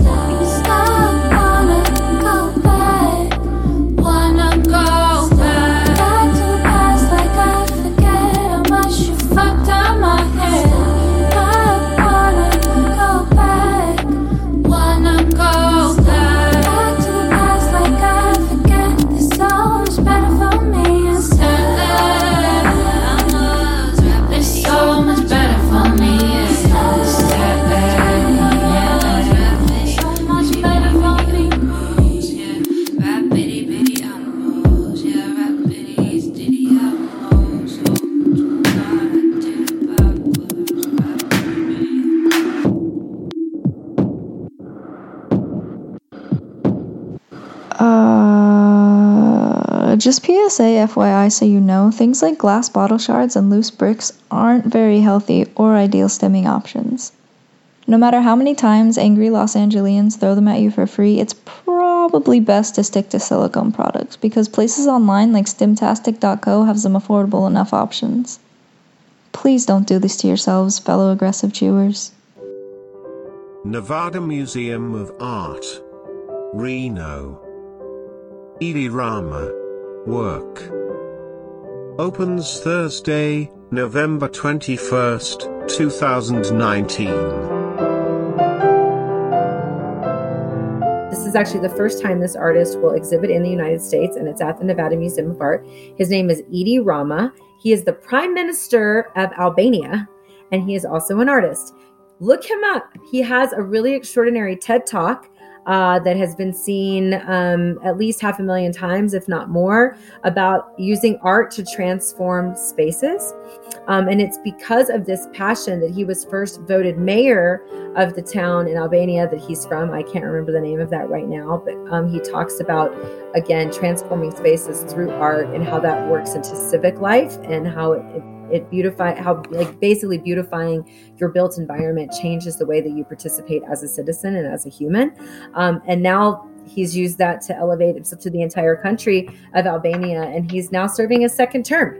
But he's also an artist, and he will be doing an exhibition at the museum, which is really cool. A lot of it is, he calls it work because he makes a lot of his art while he's in meetings and in doing other things in the service of being the prime minister. So I think that I used to really piss people off in meetings when they realized I was drawing pictures of them. Yeah, because don't put an artist in a meeting. But I think it's so cool. I mean, can you imagine like this kind so that's going to be really cool. That opens, and actually Edi Rama will be at the museum on November 21st to give a talk about his work. Unless something comes up and he is called to duty because he is the prime minister of Albania, but we'll know a day or two in advance if he's not going to be able to make it. Hopefully, you never know when you have a head of state coming to the museum, anything could happen. But he is scheduled to give a talk on November 21st, which is very exciting. Where are you listening to Radio Flom? In your favorite easy chair? Or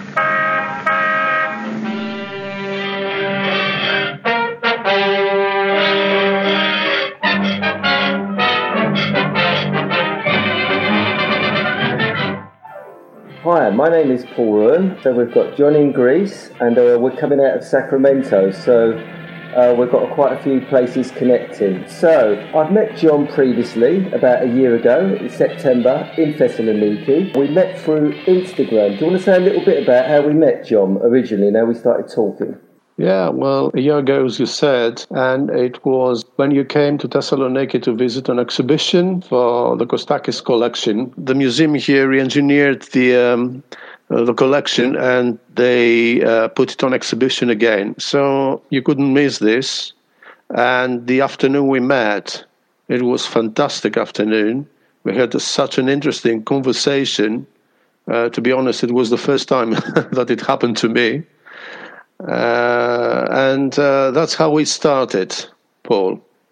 It was a lucky day for me because you offered me the inspiration to go on. As until then, I was going through a digital period. I decided to go back again to real painting. So yeah, that's quite fascinating because people could say, actually, we're in the 21st century. Why pick up the paintbrush? Why pick up the paper? Maybe he was in the right place already. Maybe digital is what an artist should be doing today. You told me before previously about how the painting is mixed and made. So I think the people listening to this podcast could actually gain something from the process of how paints are made and mixed in the icon tradition, and something that you still follow today in terms of your painting. So tell us a bit more. First of all, I have to mention that One of my background is iconography. I've studied iconography for a few years. Now, the real iconographer uses natural materials. For instance, the wood. It has to be linden maybe, or but this is the perfect quality for the panel that they use. So wood itself has its own smell.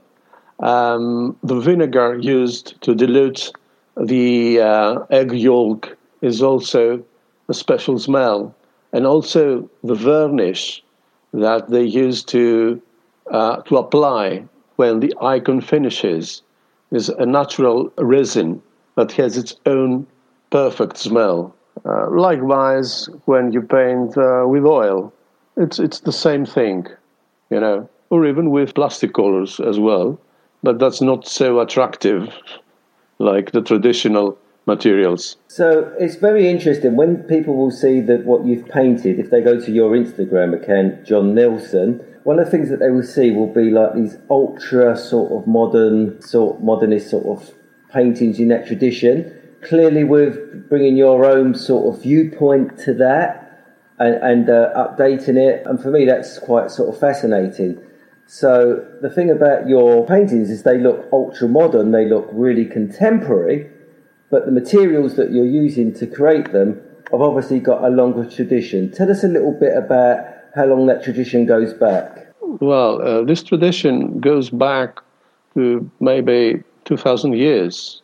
You can say that there have been periods, for instance, during the 9th century, that was the period of iconomachy. They tried to fight the art and even stopped it for about 100 years, but then it revived and started over again.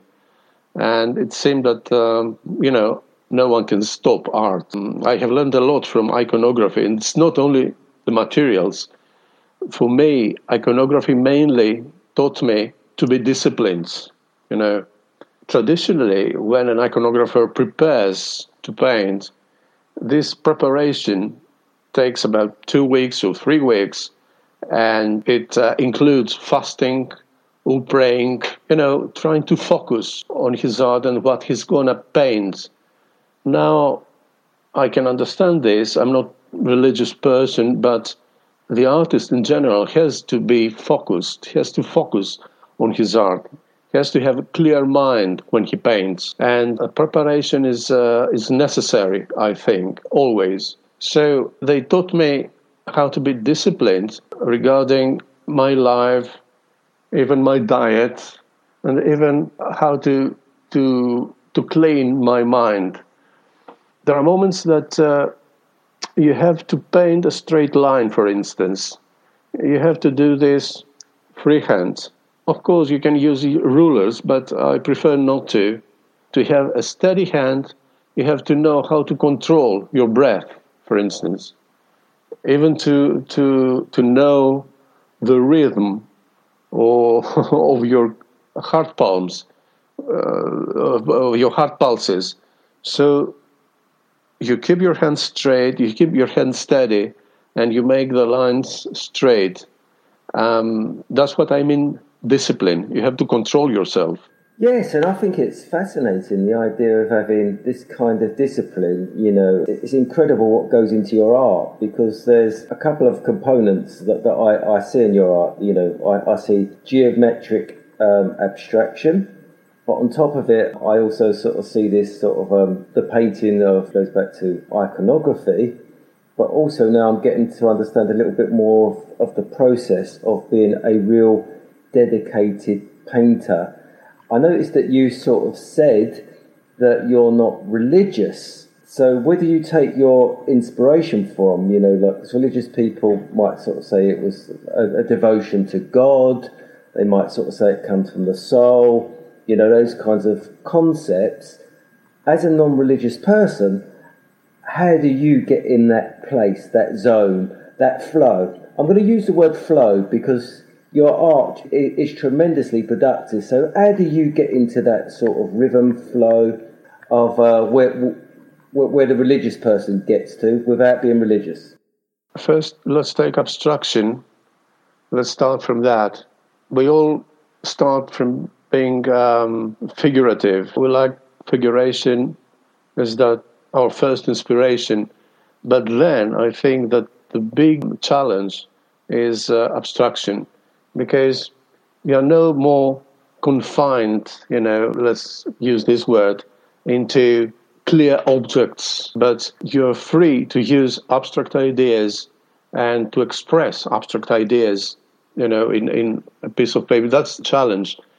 For example, now you're free to express energy or power or even political concepts, like, for instance, democracy. You can do this with abstract art. But once abstract, you have to decide, and I cannot think it otherwise, that there are rules, around us, that this universe is based on rules. It's not a chaos. And these rules, in my case, are geometric rules, for instance.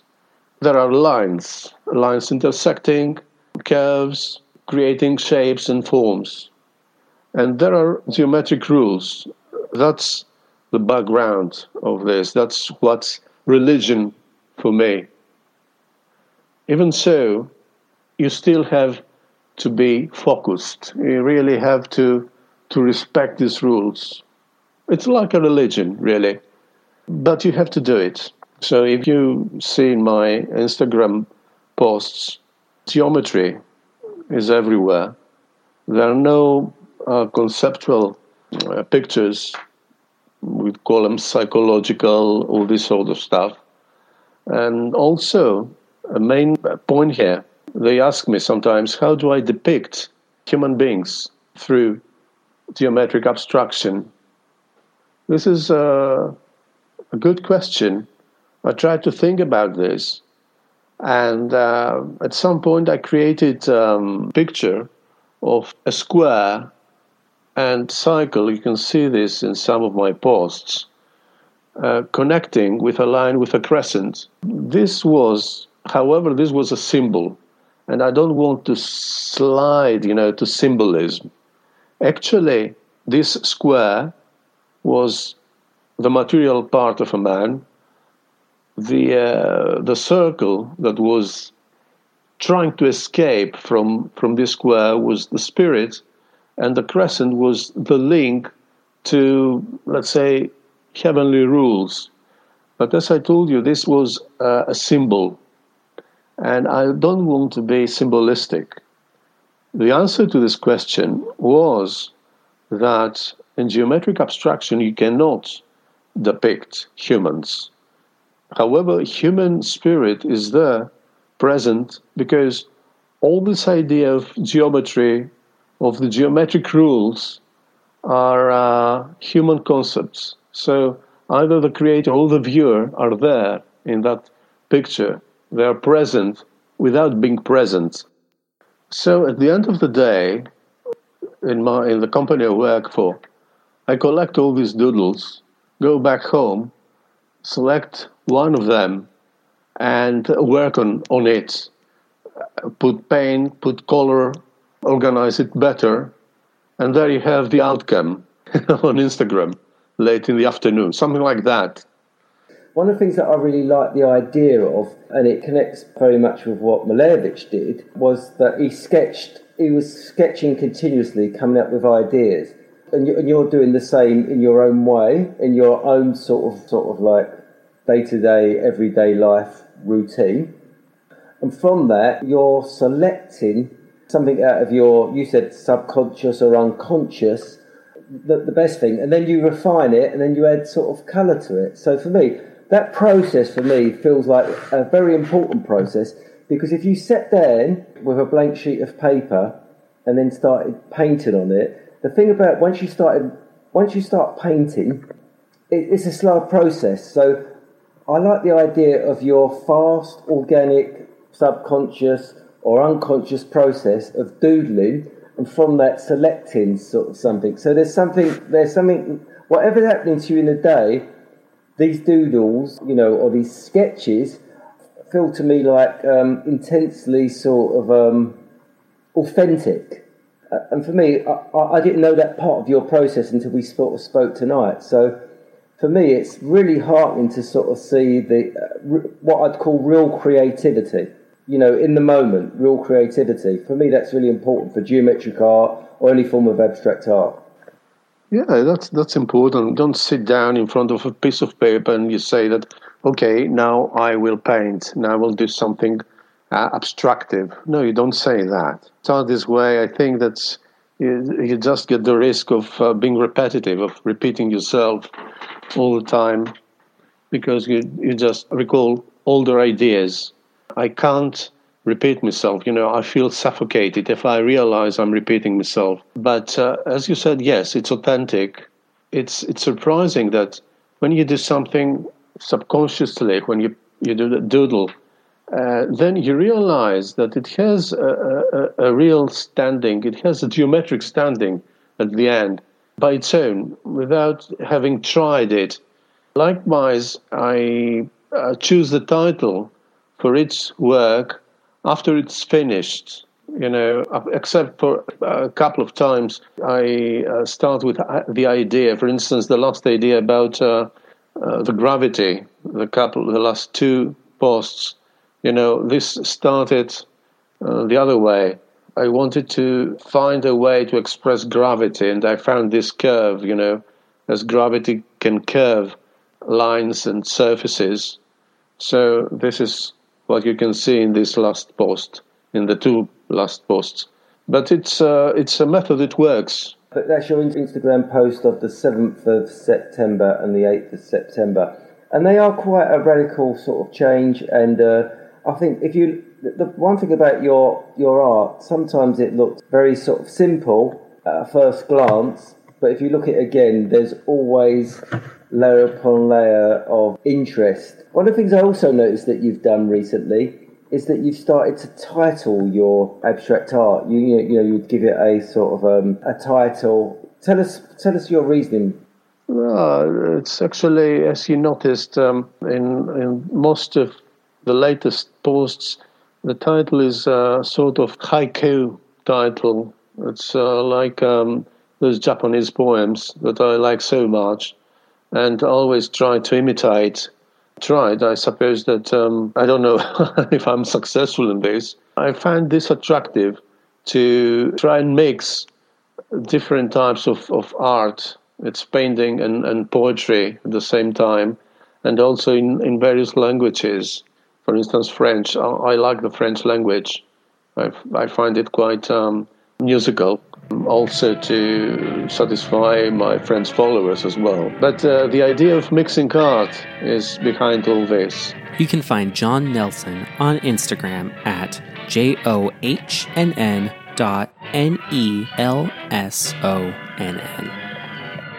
And Paul Ruhan is always Malevich squared. From coast to coast, it's the most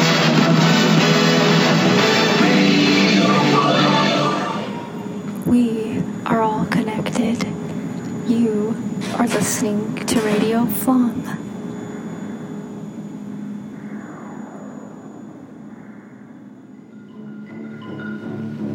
Fed from 3 mixers, the machine places, vibrates, and compacts the pavement without use of side forms.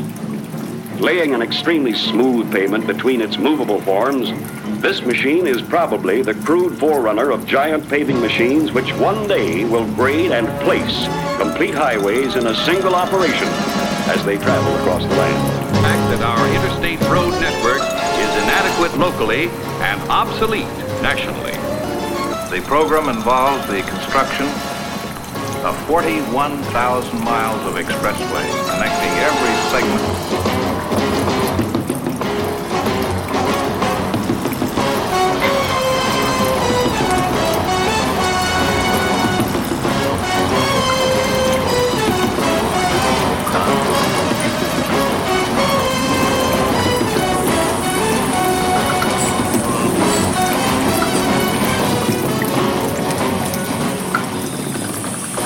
Giant highway in the middle of the United States center and into the new Capitol Hill, because I'm an artist and I'd like to make a new one because the old ones are small and old. I mean, you always have to do something. So there is like a giant highway center, and I can make an entire perfect circle over Greenland and just through the just like outside of Europe and then all the way back, and then I believe it goes to Egypt somewhere and connects somewhere in that little corner on Africa, and then you have a giant airfield and another one at the other side, and you have underwater cities to connect. You can travel from, there will be some in India and such, and you can travel now. That's another Russia and so, and one Australia and so, and you can connect everything. Now the main actual total connection for underground and above ground trains is in Russia. Now all the circles connect just outside Europe, but there is a main, if you do want to travel, you're going on a little route, and they're connected. The only franchise route is hamburgers, and then you stack them all in one meadow of shit and have them butchered by one company is absurd. Nobody does. There is no conspiracy, no, that you would all have one chicken on your lawn and one cow on your lawn. Makes all sense. It's going to be good. And having yourself a nice city, and let's install the webcams and see how it's going to be built up. There's no question but what completion of this wonderful highway construction program will affect everyone. The modern controlled access highway system for safe, efficient transcontinental travel led to the passage of the Federal Aid Highway Act. The beneficial effects of this program are certain to be felt in every community in the entire United States. And new ones, because we need new ones.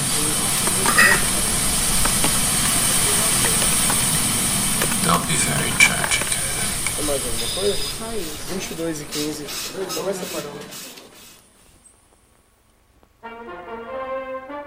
I I'm a metaphysical creature. I need to lift things to higher ground. Even thought they will pull it down. I was looking for more recent actual indicators, after 2014, signs of collapse of the food supply. I see. Rotting meat spouting out of faucets. With taps for ketchup, mustard and smoke-flavored barbecue. It all grows from a dead rainforest, I guess. Just adding an extra layer to my nightmare. But how does one answer the existential question that no one will remember us when we are extinct? Maybe some future species will learn of our existence and delve up bones and clone us and put us in a zoo like we would do with the dinosaurs.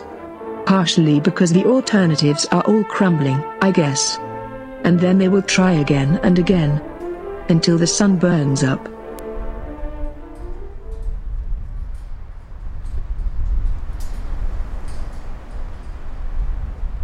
By now that there would be an issue with people taking too much power. None. And then Nobody other wants people it. uprising. Everybody's just taking good turns. Mm-hmm. It's like the elimination of governments has made us even better people. I just don't get it. I don't get it. I thought we would, no. I never thought I would be Expectations? I'm showing you my expectations, what? They're up Yeah. here for murder and mayhem. Yeah, that's and real now high. we're down here. You're Where literally on the ground. we're literally, I mean, like, it feels like all the bad people were taken, honestly. I know, it's really weird, right? Yeah. And nobody wants to get into any fights. Nobody has any energy to do it. Yeah, because we're all working We're all hard. working hard, making fruits and vegetables from the ground. What they call that? Gardening? Agriculture. Farms? Farming? Farming? Agriculture. Yeah, farming. Huh. Ha ha ha. Why you go ha ha ha? Oh, I've just never heard of it before. Anyways, Leviosa. How have you never had a farming before? I've never. I've heard the word. You know, I never visualized what it was. I imagine a tractor and a man in the tractor talking like this. Oh, that's a really good accent. You like my that's American a good accent. American accent. Thank you. And Loved it. let me see if I find it. Where did it go? Hello, mate. No, that's my Australian. That's just your accent. That's That's just my Well, accent. you sounded normal to me. Yeah, I'm sorry. I think I lost my American accent. I feel weird. Oh, weird. Anyways. That's okay. It'll come back. Should I try mine? Yeah, please. Mm. Oh, it's very good. Oh, it's very good. Oh, thanks. Yes. Yeah. What was that? Pretty good. I mean, the coffee This is was my good. This is my accent. This is my American accent. It sounds weird.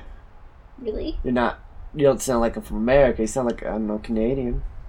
Canadian? Yeah, not very American. Like... I mean, like, Canada is part of North America. Hey, y'all. Hey, y'all. Oh, that's a really good one. Yeah, you see where I'm going with. Man, I can't do that, though. If you're going to do an American accent, you have to be from America. Alright. Say something an American would say. Especially during this time of day. Hey, y'all, don't take my guns. I need to shoot my horses. See, it's very American. Monsters. They're monsters. Are there any Americans in here? I don't know. Never asked. Whoa. Maybe that's how we make our drama. That's how we make our drama. We can finally have Do an American call. Call it over. Oh, I know. What's that one thing that they like? Oh, Whoppers. Whoppers? Cheeseburgers. Oh, I know. It's like die red 40 is perfectly fine. Oh, say something Die about... Ready? I'm going to try something. Ready? Okay, you try something. Okay, here we go. Ready? Okay. Vaccines cause autism. Oh, that's a very That's a American good one. thing. That's a That's very really American. good. That's a really good American thing. Yeah. Sorry, it made me laugh. It's so Yeah, ridiculous. That's a great one. Because how can they cause anything? Anyways, it's fine. Yeah, that was mine. I don't see anybody turning around. Oh, wait. Yep. I know one. Go ahead. Ready for this?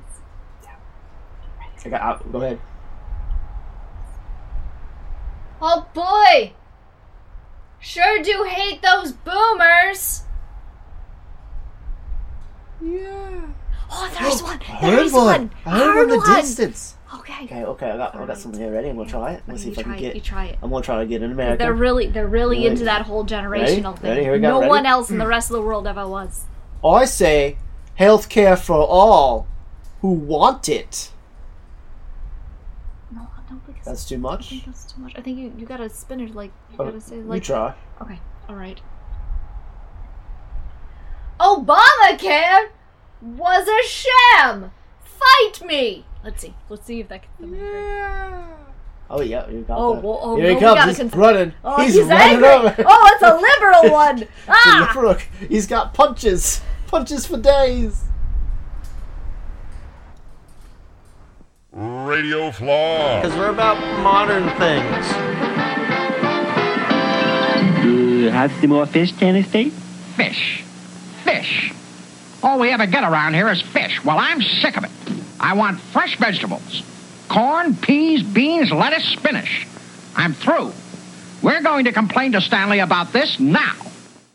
So we all know that we should be eating healthier. We should be eating more balanced diets of eating like fruits and vegetables, carbs and meats if you choose to eat meat.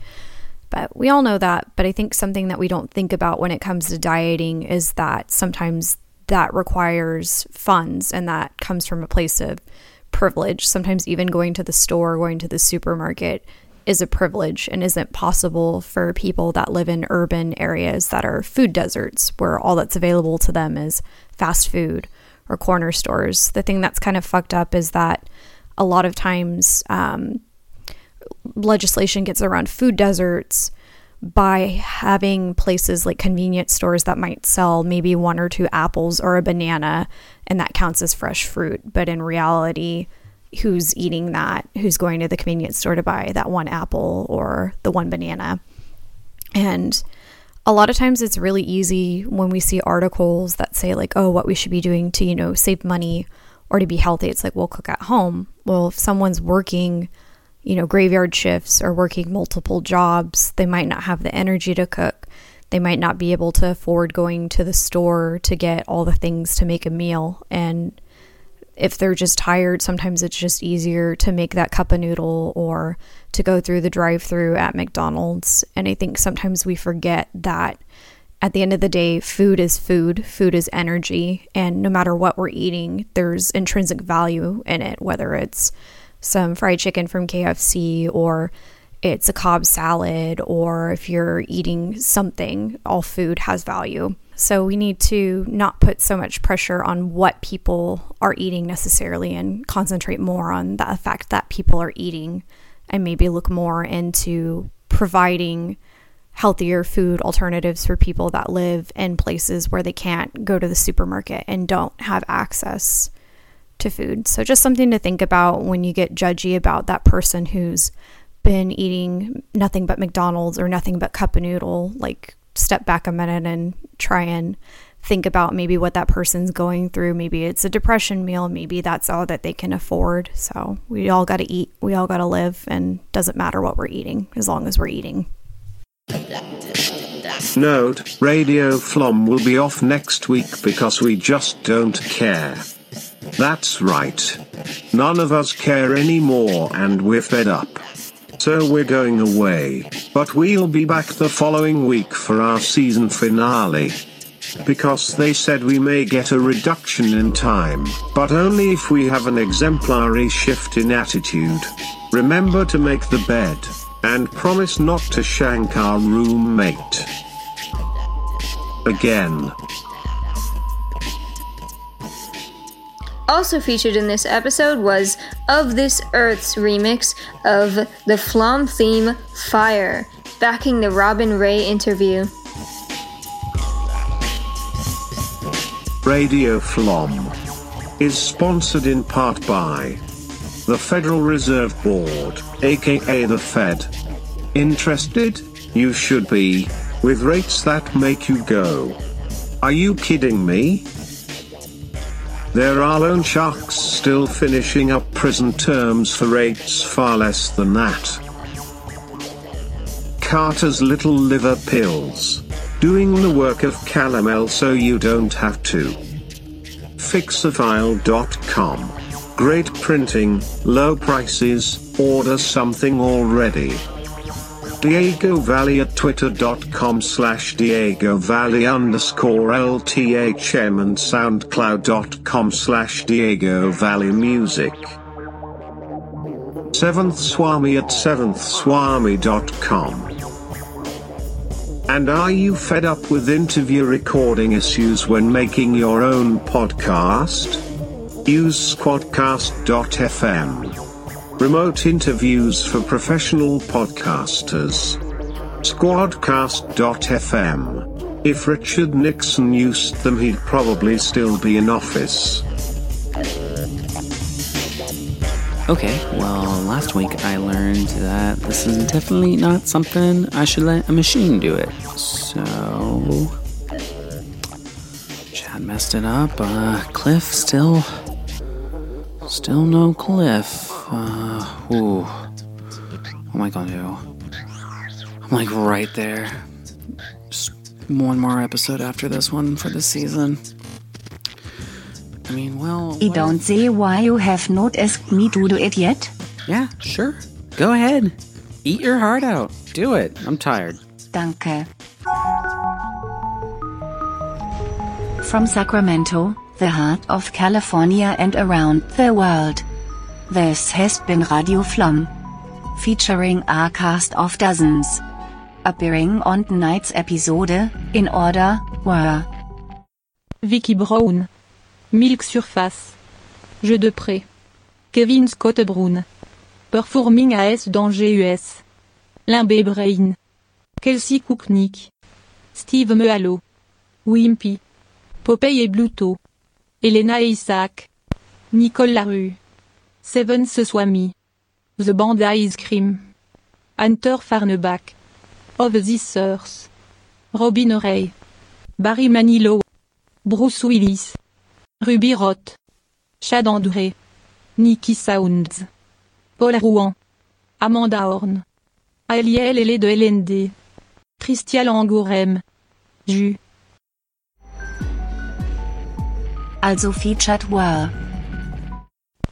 Our annoncé. Jason Spear. Audrey Daguette. Avon-les Jannick. Radio Flom is produced by Steve Mihalo, and Milk Surface as himself. Theme music by Chelsea Davies. Sound design and engineering by Steve Mihalo. Radio Flom is licensed under a Creative Commons Attribution 4.0 International License. However, recordings of contributors or guests of Radio Flom are still protected under international copyright law. All episodes can be downloaded for your convenience. Radio Flom contains works featured for review, opinion critique and/or artistic transformation and will contain adult content and nudity. Flom is a modern art movement, art history resource, that promotes learning and education through new and alternative media. Flom is your online connection to art history, music and beyond, through Instagram, Twitter and other social media. We are all Flomists. You can be too. Donations graciously accepted at patreon.com/flomos. Or just buy us a coffee at flom.scoffee. We are at Flomos on most social media. Flom is sometimes explained, but usually not. Thank you for listening. And if you don't like this podcast, do something about it. I propose to toast to Don Vito Minestrone, the biggest syndicate leader in the country. Hey, you. I'm with the Syndicate Anti-Defamation League. Don't you know you're not supposed to use the word syndicate in this picture? Oh, sorry. How about a toast to Don Vito Minestrone, the biggest racketeer and miter in the country? That's better. Sometimes this is done by rubbing the leaves together. For this purpose, potatoes are obtained from all parts of the world, and they include many wild species from South American countries, the original home of the potato. I know where I'm wanted. Upside down like a bat. Bertrand? Do you think you're a vampire? No, madam, I do not. Okay, good. But I'm waiting for one to bite me. Oh, boy. That's why I get rid of all the garlic. Kick it out. Yeah! Get out, garlic! Stop Yeah! Why are you roundhouse kicking all the bulbs? You're scaring the doves! No, I'm sorry, I usually do this when you're sleeping and I'm here by myself. The doves are used to it, if anything. They've seen me naked. We know each other. What are you doing to my doves, Bertrand? Ain't nothing. That nature ain't done to them. You learned a lot about me today. I'm learning too much. All you gotta do is put the goddamn sign in front of the store. And then you'll stop? No. Oh, But at least you'll have customers.